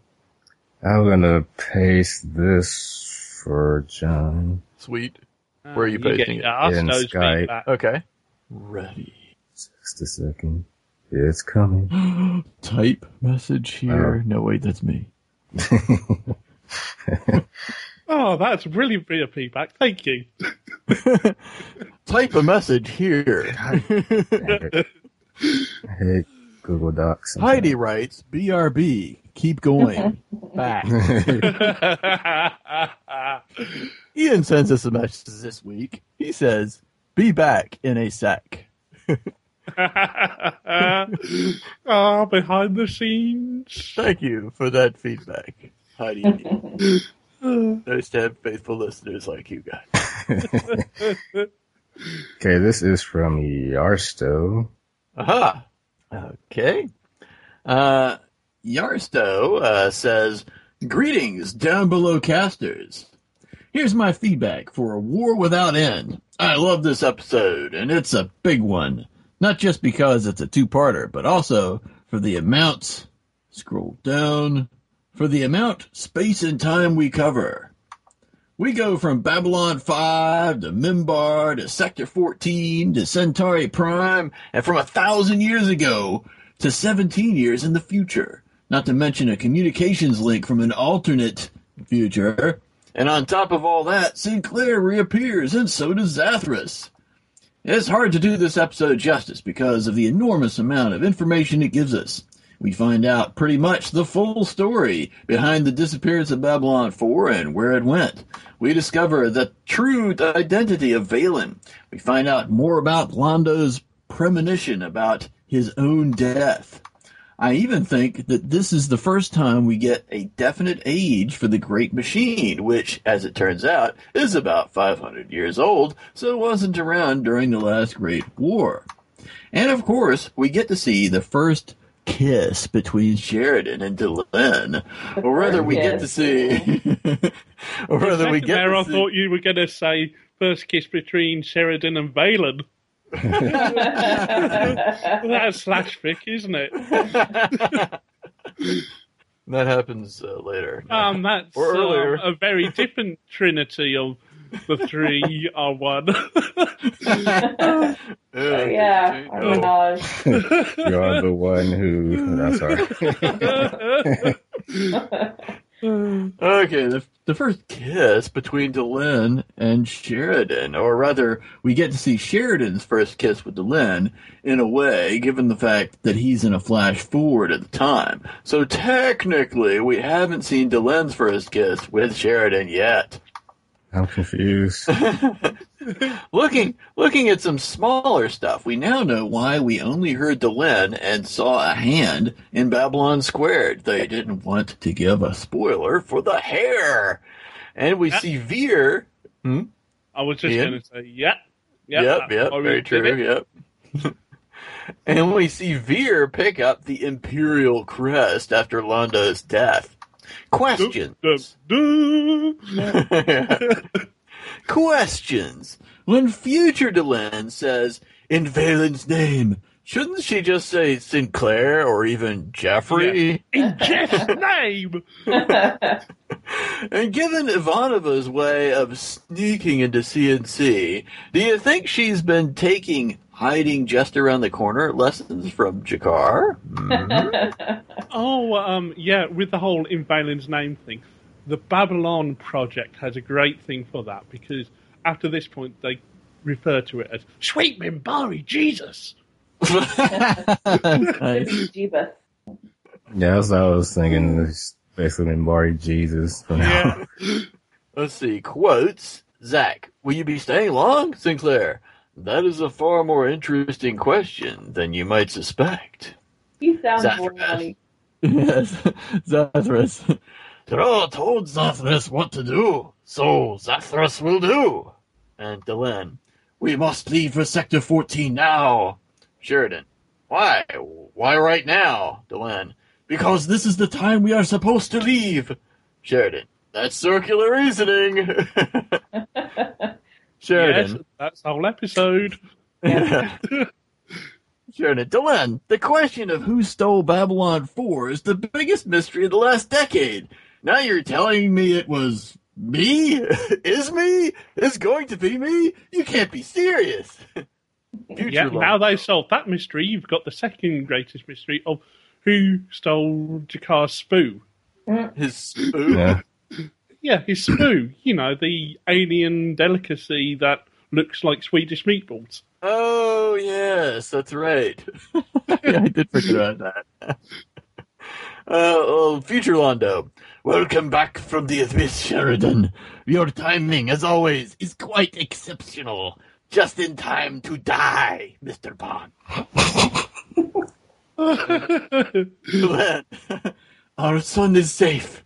Future Londo, you will excuse me if I do not stand. I have had considerable to drink. Excellent impression. Excellent impression.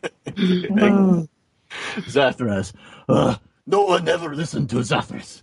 Quite mad, they say. It is good that Zathras does not mind. He's even grown to like it. Future Londo. We have unfinished business between us, Chaka. Let us make an end of it quickly. I am as tired of my life as you are. Zathras. Not the one. Marcus. Not the one. Well, so here, if you're here, who's running around out there in a blue suit? Characters of the episode.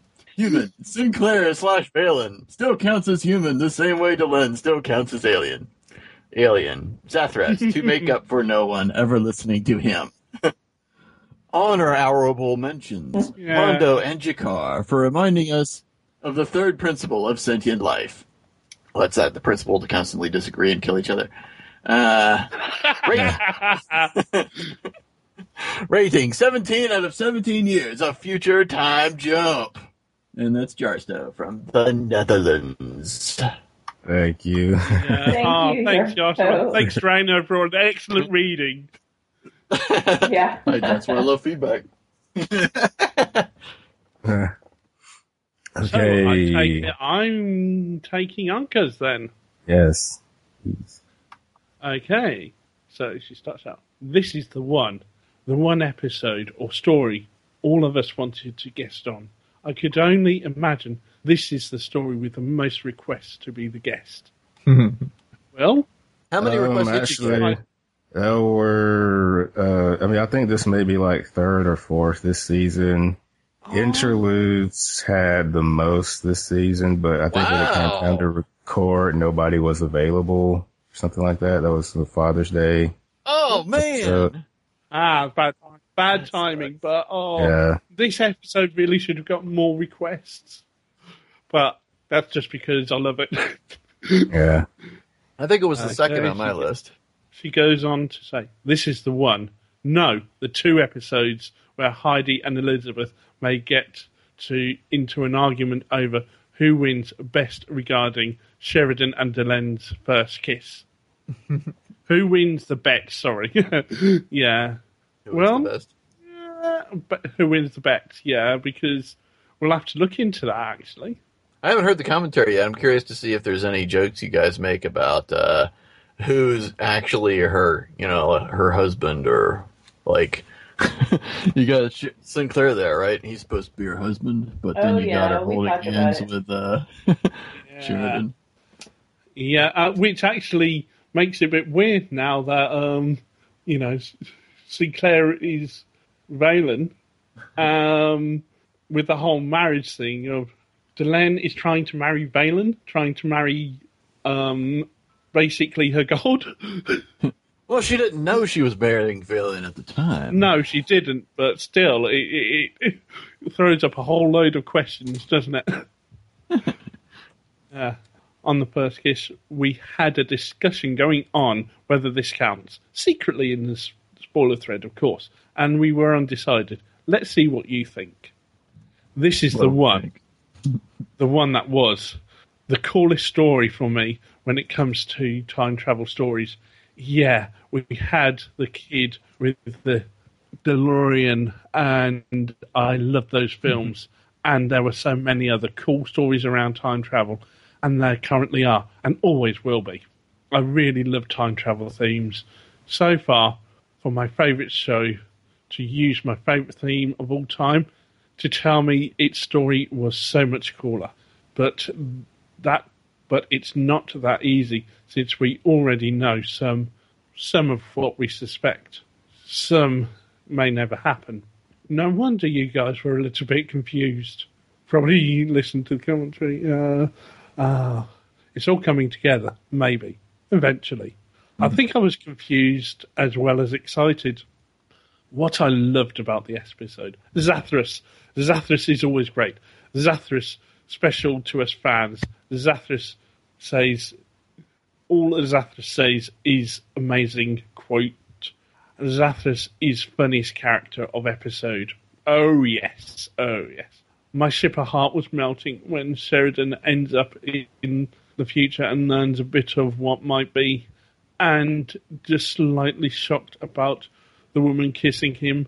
Future Londo is evil, and I like that. And I'm still on Londo's side. Maybe because I like evil Londo. Or maybe because... You like evil. Or maybe because he may not entirely be fully evil. What is this thing on Londo's shoulder? Susan and Marcus seem to be working quite well together. It looks like Susan seems to trust him, finally. Also warmed up to Marcus quite a bit in this episode. I didn't like him much in the beginning, but that's another story. I love that Sinclair is back, and that his story finally gets an ending, or a beginning. And on a side note, also know why Sheridan so much better from... And also... Sorry, try again. I also now know why I like Sheridan so much better from the start. Either Sinclair is meditating a little bit too much, meaning he was told to play it that way, or the two actors were just not at par when it came to acting.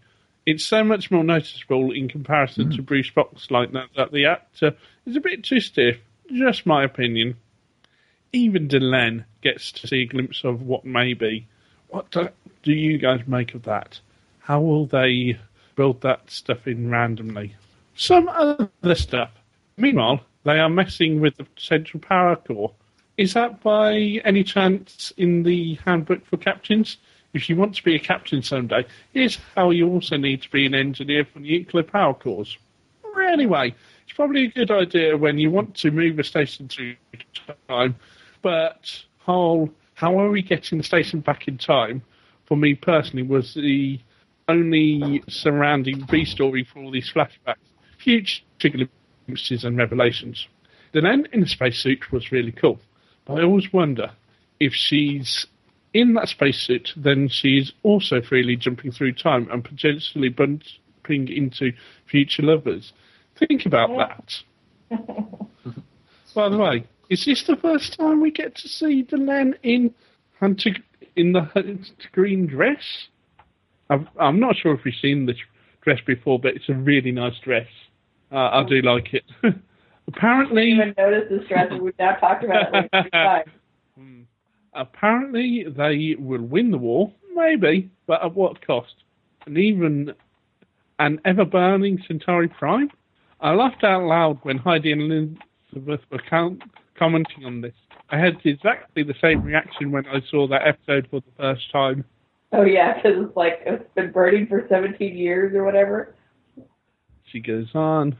You may have talked about the rumour that Jerry Joyle, Garibaldi, didn't want to have any scenes with Michael O'Hare. I didn't know that rumour. I hadn't heard that before myself. I like how they solved the issue, and it's actually believable that Sinclair didn't want Garibaldi to come because he would have followed him. Yes, that sounds like the true friend Garibaldi was to Sinclair. Maybe Sinclair and Delenn stayed pen pals after he left the station, and she had told him everything about her latest crush. I always imagine he was smiling. I always imagine he was smiling since she had already told him about it. Yeah, possibility. FYI, both letters were from Sinclair, but I guess you already know that by now. There are a couple of inconsistencies with Babylon Squared, especially with Delenn in the spacesuit, but nevertheless a very good episode when it comes to time travel, and it leaves a lot of question marks behind. I give both 10 out of 10. letters from 1,000 years ago. Thank you, Anka. Oh, well, she's not quite finished yet. Oh, sorry. Favorite. In your face. Favorite alien, Zathras. Favorite human. Okay, I'll give it to Sinclair, but accidentally in the future, Sheridan was also not that bad. Favorite quote? I'll be in the car. Yeah. That was it for now for this episode. I have some catching up to do by listening to your latest 2 episodes. I'll do that while heading up to the mountain lake to survive the heat wave that has Vancouver and the rest of the world in a tight grip. Stay cool. Cheers, Anka. Now we get to say thanks, Anka. Thank you, Anka. What is considered a heat wave in Vancouver? Like 80 degrees? I want to know. It's been, well, in Portland, we've had like over 90 every day, and I think it was close to 100 a few days. Wow.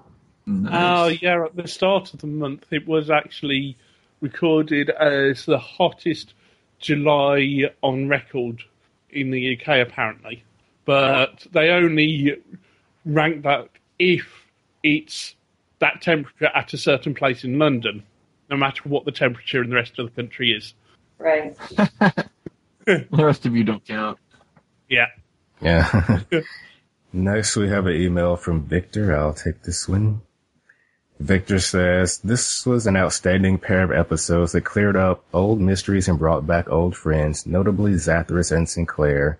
Now that Kosh is gone, Dylan seems to be auditioning for the highly coveted role of most cryptic alien. And being Minbar, she has a good head start on it. Yeah, I wonder how often those awards are held. Yeah. Then again, Sinclair seems awfully cryptic too. Maybe after all the time he spent on Minbar, he's gone native. Yep. Of course, at the end of this episode, he will really go native. My only nitpick of this episode is that Ivanova's distress call was overdone. I can't imagine her behaving like that no matter how much distress she was in. Yeah, I kind of agree with you guys on that one. Yeah. That's an alternate future in which she... In 8 days. 8 days in the future. 8 days in the future. Remember, a lot of things happen in those 8 days. Like, But it's 8 days into a future in which the shadows have been stronger. Yeah, that's another thing. That's an alternate timeline. Oh, I guess that's true. So, yeah, we don't know how the characters have been affected. This is an alternate future in which the Minbari aren't all about threes because Valen never existed for them. As fatalistic as she is, even when the shadows were about to destroy Babylon 5, I imagine her sitting at her command station, completely composed, saying something like, I knew this was bound to happen sooner or later. I just knew it. Otherwise, this episode nailed everything together as all the different story arcs merged. We learned where and why Babylon 4 went, the origin of Valen.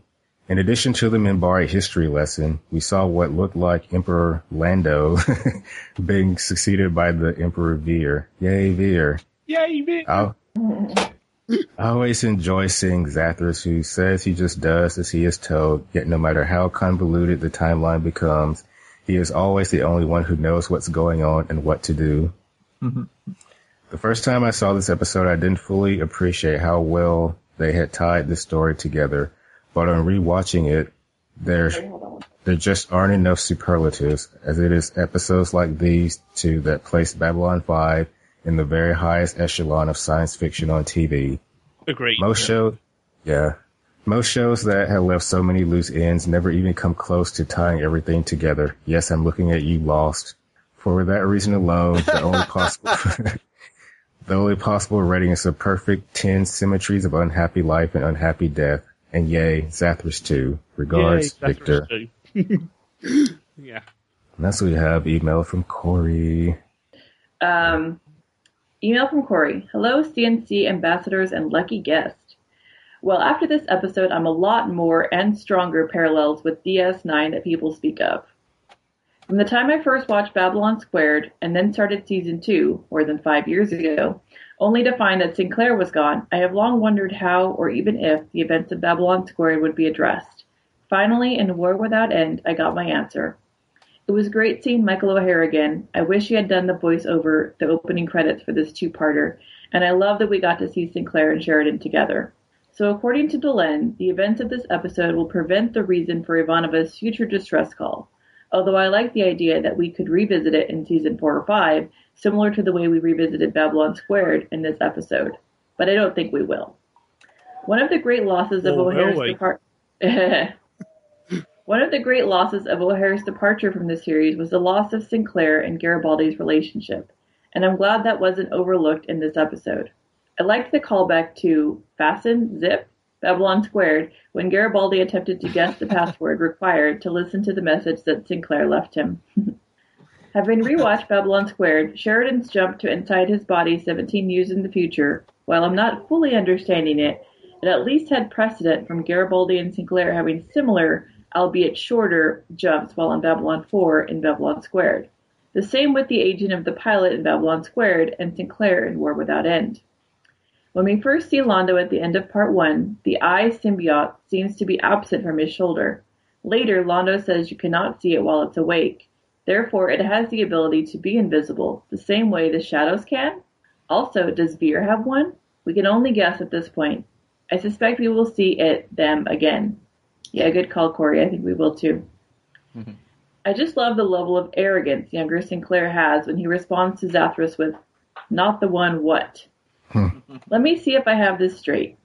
Delenn switched time stabilizers with Sheridan, and it was her gloved hand who younger Sinclair touched with his hand, which violently forced him to fly back through the air. Then she is the one who saved Zathras when he was trapped under the pillar? I assume that's a little bit of a retcon that O'Hara's departure from the series caused. The only part that bothers me a little bit is why younger Sinclair touching the gloved hand of future Delenn would cause him to be thrown backwards. When I thought it was the hand by Evium. When I thought it was the hand of his future self, I assumed it was some sort of paradoxical thing about meeting yourself. Yeah, that's kind of what I thought too. Zathras, who stated he was... Was that Delenn or was that Sheridan? My impression was that was Sheridan. What do you guys think? My impression was Delenn had switched. Yeah, Delenn had switched by that We were supposed to think it was Sheridan, I think. And then we found out it was Delenn. Well, originally we were supposed to think it's Sinclair. Well, originally, then we were supposed to think it's Sheridan, but it's really Delenn. Yeah. Interesting. Zathras, who stated he was the longest-serving caretaker of the Great Machine and knows things about it that even Drawl doesn't know, went back in time with Sinclair. I'm assuming he's the one who builds the Great Machine on Epsilon 3, or at the very least creates the blueprints. Can Will or Ian verify if those were two Zathrases at the beginning of the episode? That's still my theory, at least. Can you confirm? I don't think we can confirm it, but it's definitely a theory that a lot of people have. And I say it is. It's just, as I said before, having split screen was just a step too far for this episode. So they had to cast someone else, I think. What? Did they? I mean... Couldn't you tell if that was somebody else? Well, they could have done split screen at the time. It was just budget rise. It did look like a different person. Okay. Yeah, it was definitely a different actor. It's the impression is it fooled me then. Yeah. Okay. One Zathras being 110 years old, the other being 1,110 years old, having built the Great Machine. Ooh, good call. That's a theory I hadn't thought of. Delenn claimed that if the Minbari of 1,000 years ago had found Babylon 5 with a human on board, they would never have accepted it. Is that human-specific, or is simply non-Minbari what she meant? Because the first person they encountered was Zathras. Yeah, that's what I was thinking. They accepted Zathras, yes, but they could have accepted that because Zathras was working for Valen, so... they just saw Zathras as a servant of Valen, so... Yeah, that's an answer to that, I think. Plus, there were Vorlons. It's okay, he's just a beast of burden. So, yeah, as I said, plus there's Vorlons there, and you know how much Minbari revere Vorlons.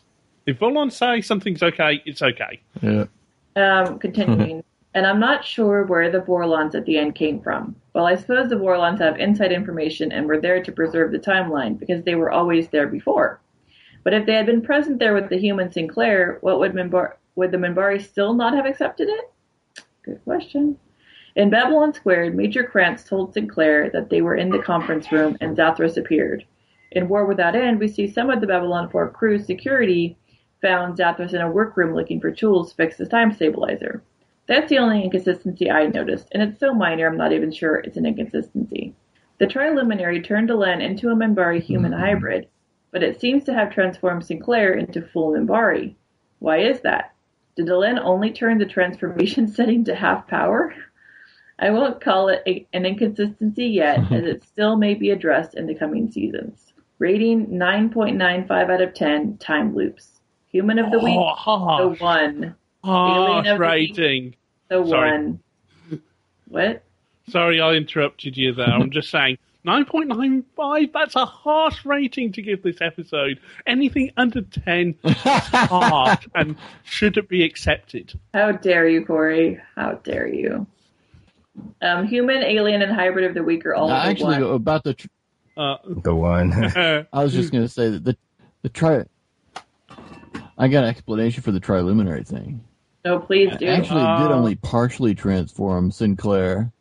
It's just that the parts that are still look human, they're covered by his clothes. Oh. Nice. Well, it's a good thing he didn't transform into half Centauri. Did he end up having 3? Yeah, I got that tentacle. Thanks, Corey. Thanks, Corey. All right, next we have one from Yan. I'll paste it in the Skype chat. All right. Oh. Let's see. Let's go up a little bit. Where does it start? Okay. Yeah, where does it start? Okay, there's... Okay, I think I got it. Oh, what just happened? Yeah, hello, fellow downblowers. Hello, fellow downblowers. Here is a short piece of feedback for the episode War Without End, and since I did not get to write one for interludes and examinations, here's a few words for that episode. Interludes and examinations. What can I say? Such an innocuous title for such a shocker. Oh my gosh! Is it not interesting? Is it not interesting that Kosh shows himself for Sheridan as his father, just as he showed himself to G'Kar as his father? Favorite human, Sheridan. Favorite alien, Kosh, without a doubt. Episode rating 8.5 out of 10, Shadows killing a Vorlon. And then War Without End. Another momentous double episode, and we get to see Sinclair again. I hope that our ambassadors avoided being spoiled on that from the chapter view. And Sinclair travels 1,000 years back in time and becomes Valen. Did the ambassadors figure that out before Marcus did? I watched the double episode along with the commentary from Beth, Heidi, and Corey. Could not hear much of Corey, though. What a wonderful moment when they see Sinclair. Did you notice how the troubled look he always had in the season 1 had disappeared? This is due to the rest of the story that JMS told at Phoenix Comic-Con. JMS told Michael O'Hare that he could come back and fulfill the character arc. This is what we see here. Note, this was not in the original outline of the story, but one of the trapdoors that JMS put into the story. One of the things I love with Babylon 5 is that it has time travel done consistently. This episode precisely mirrors Babylon Squared, showing the planning that went into creating that story. Ha! Delenn can be almost as cryptic as Kosh, but at least we do get some information out of her. Finally, we got the full story of what happened to Babylon Stations 1 to 4, with emphasis on Babylon 4. I will let you discuss, and we'll have time to listen to the podcast. You better have a lot of time, because this is an extra long podcast. Yes. Well, we probably edit it down to like 15 minutes or so, right? Oh, really? Yeah.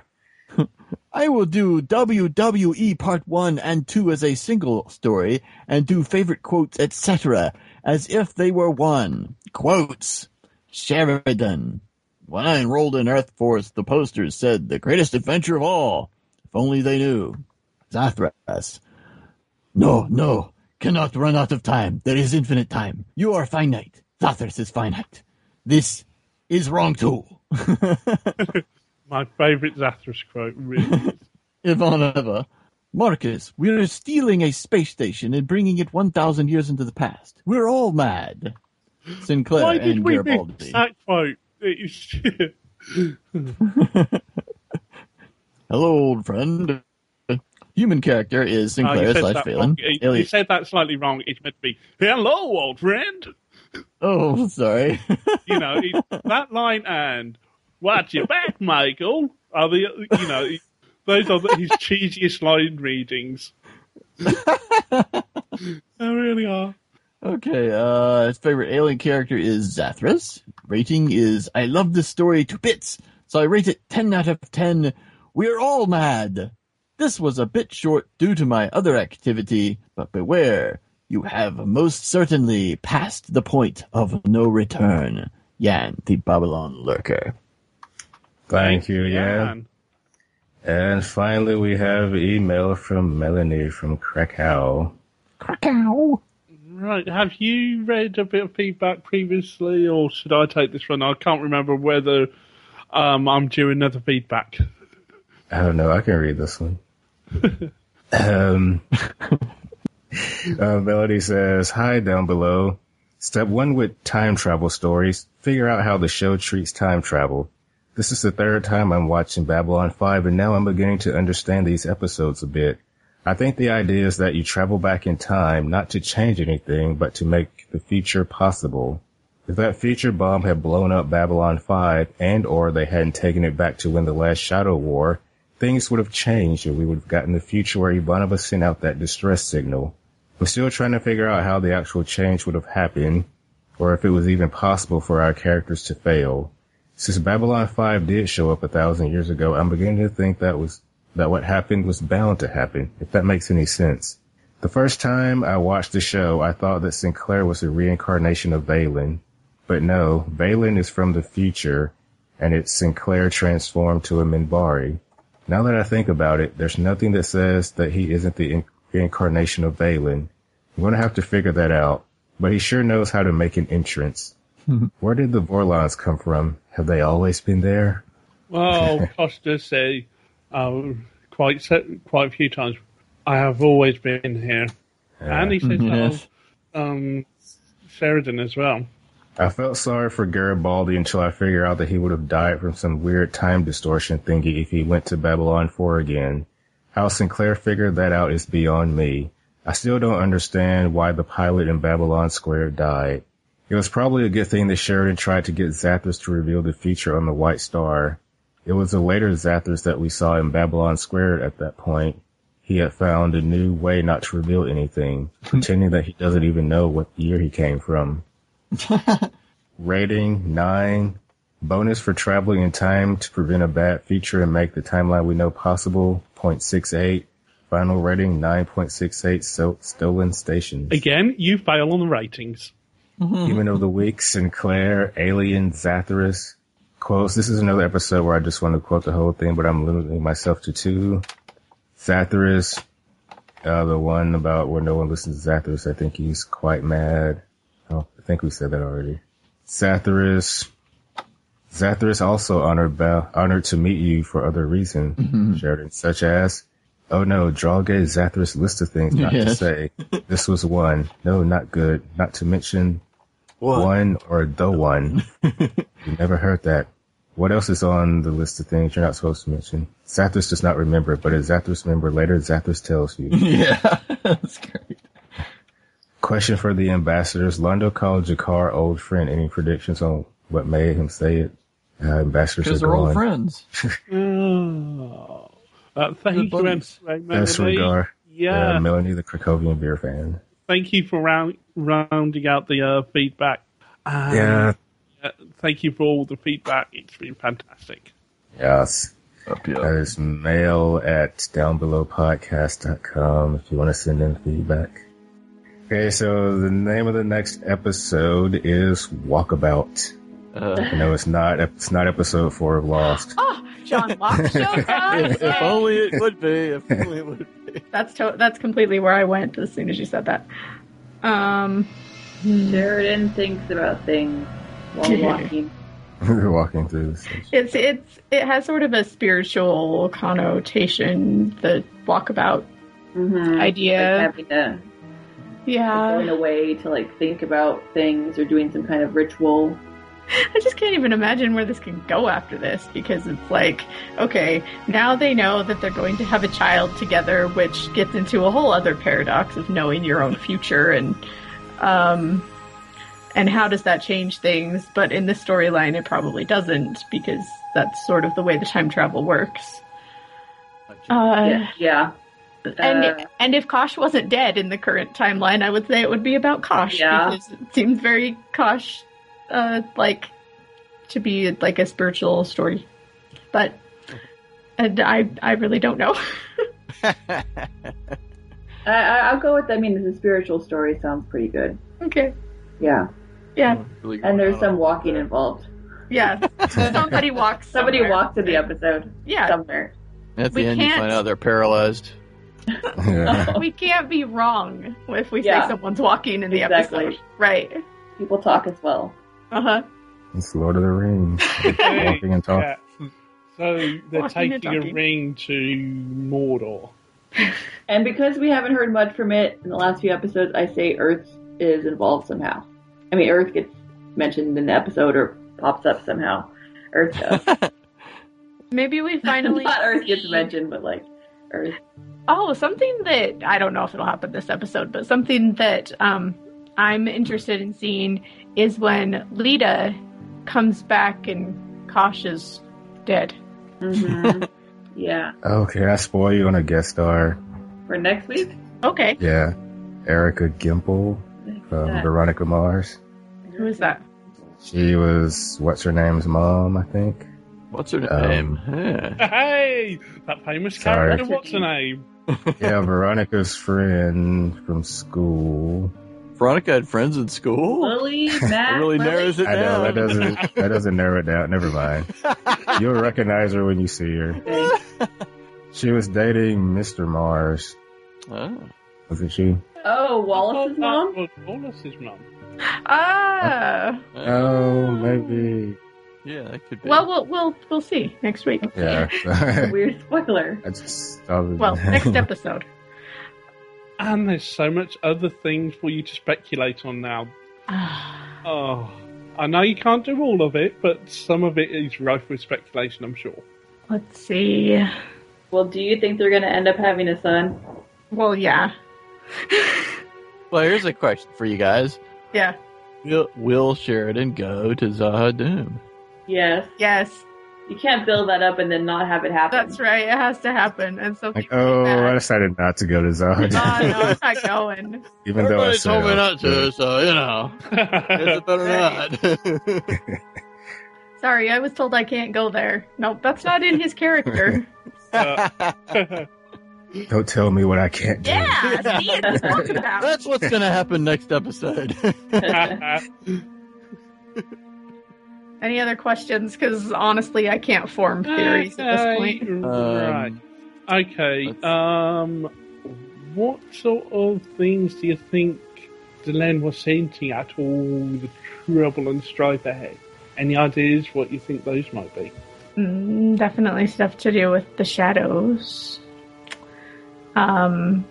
This war isn't going to be easy to win, and to get to where we see them in the future does not look like much fun.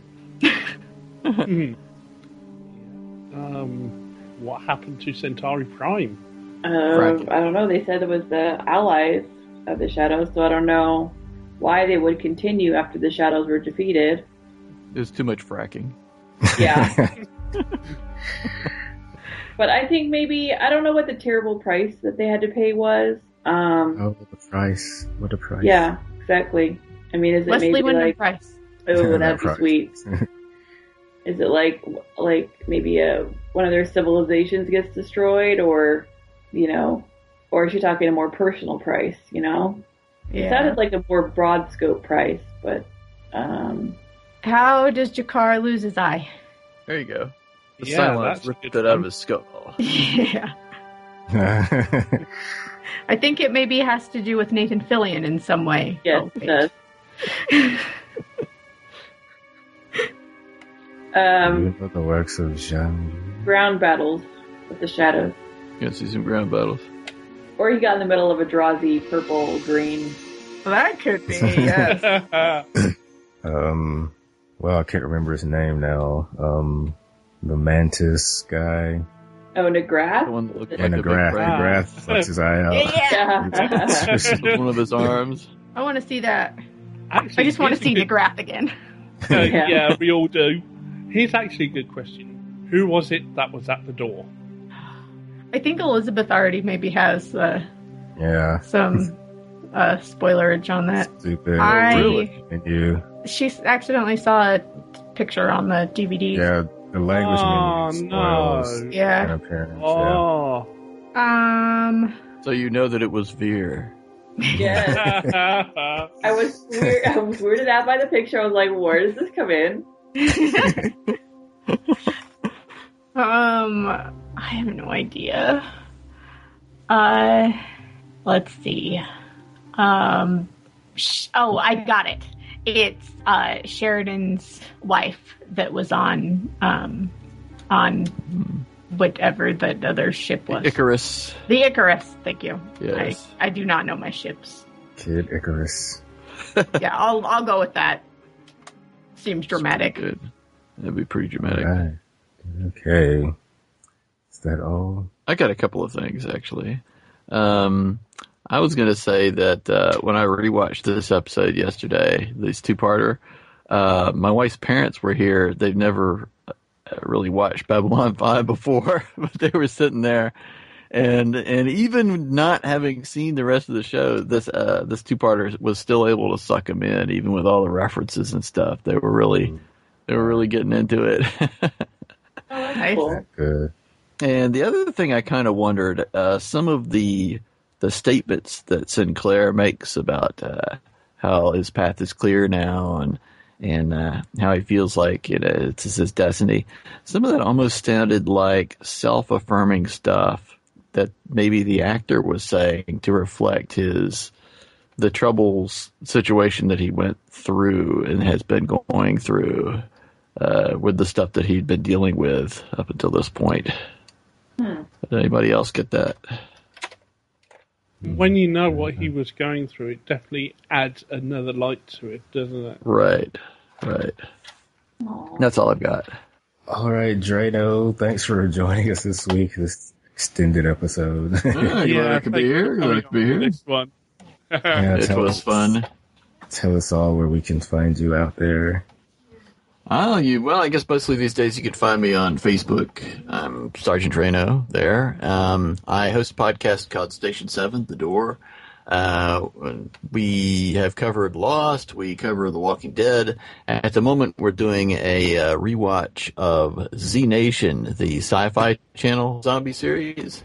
It's been kind of amusing. It's kind of structured as an intro cast. There's two of us that have seen it. There's one of us who has not, and we don't talk spoilers. So if anybody wants to listen to that, that's out there. We've got Facebook groups and stuff like that. And my main computer just died, so things are kind of on hold a little bit. But we're still going to podcast on an episode of Z Nation tonight, actually, at 9 p.m., which will have already happened by the time this is released, so who cares? All right. Well, that is all we have for this week, folks. We'll be back next time with Walkabout, but until then, goodbye. Zathras C will be seeing you. Zathras will stroke off. Look for us on the web in iTunes and on Stitcher Radio. Also, downbelowpodcast.com, facebook.com/group/downbelowpodcast, and twitter.com/downbelowcast.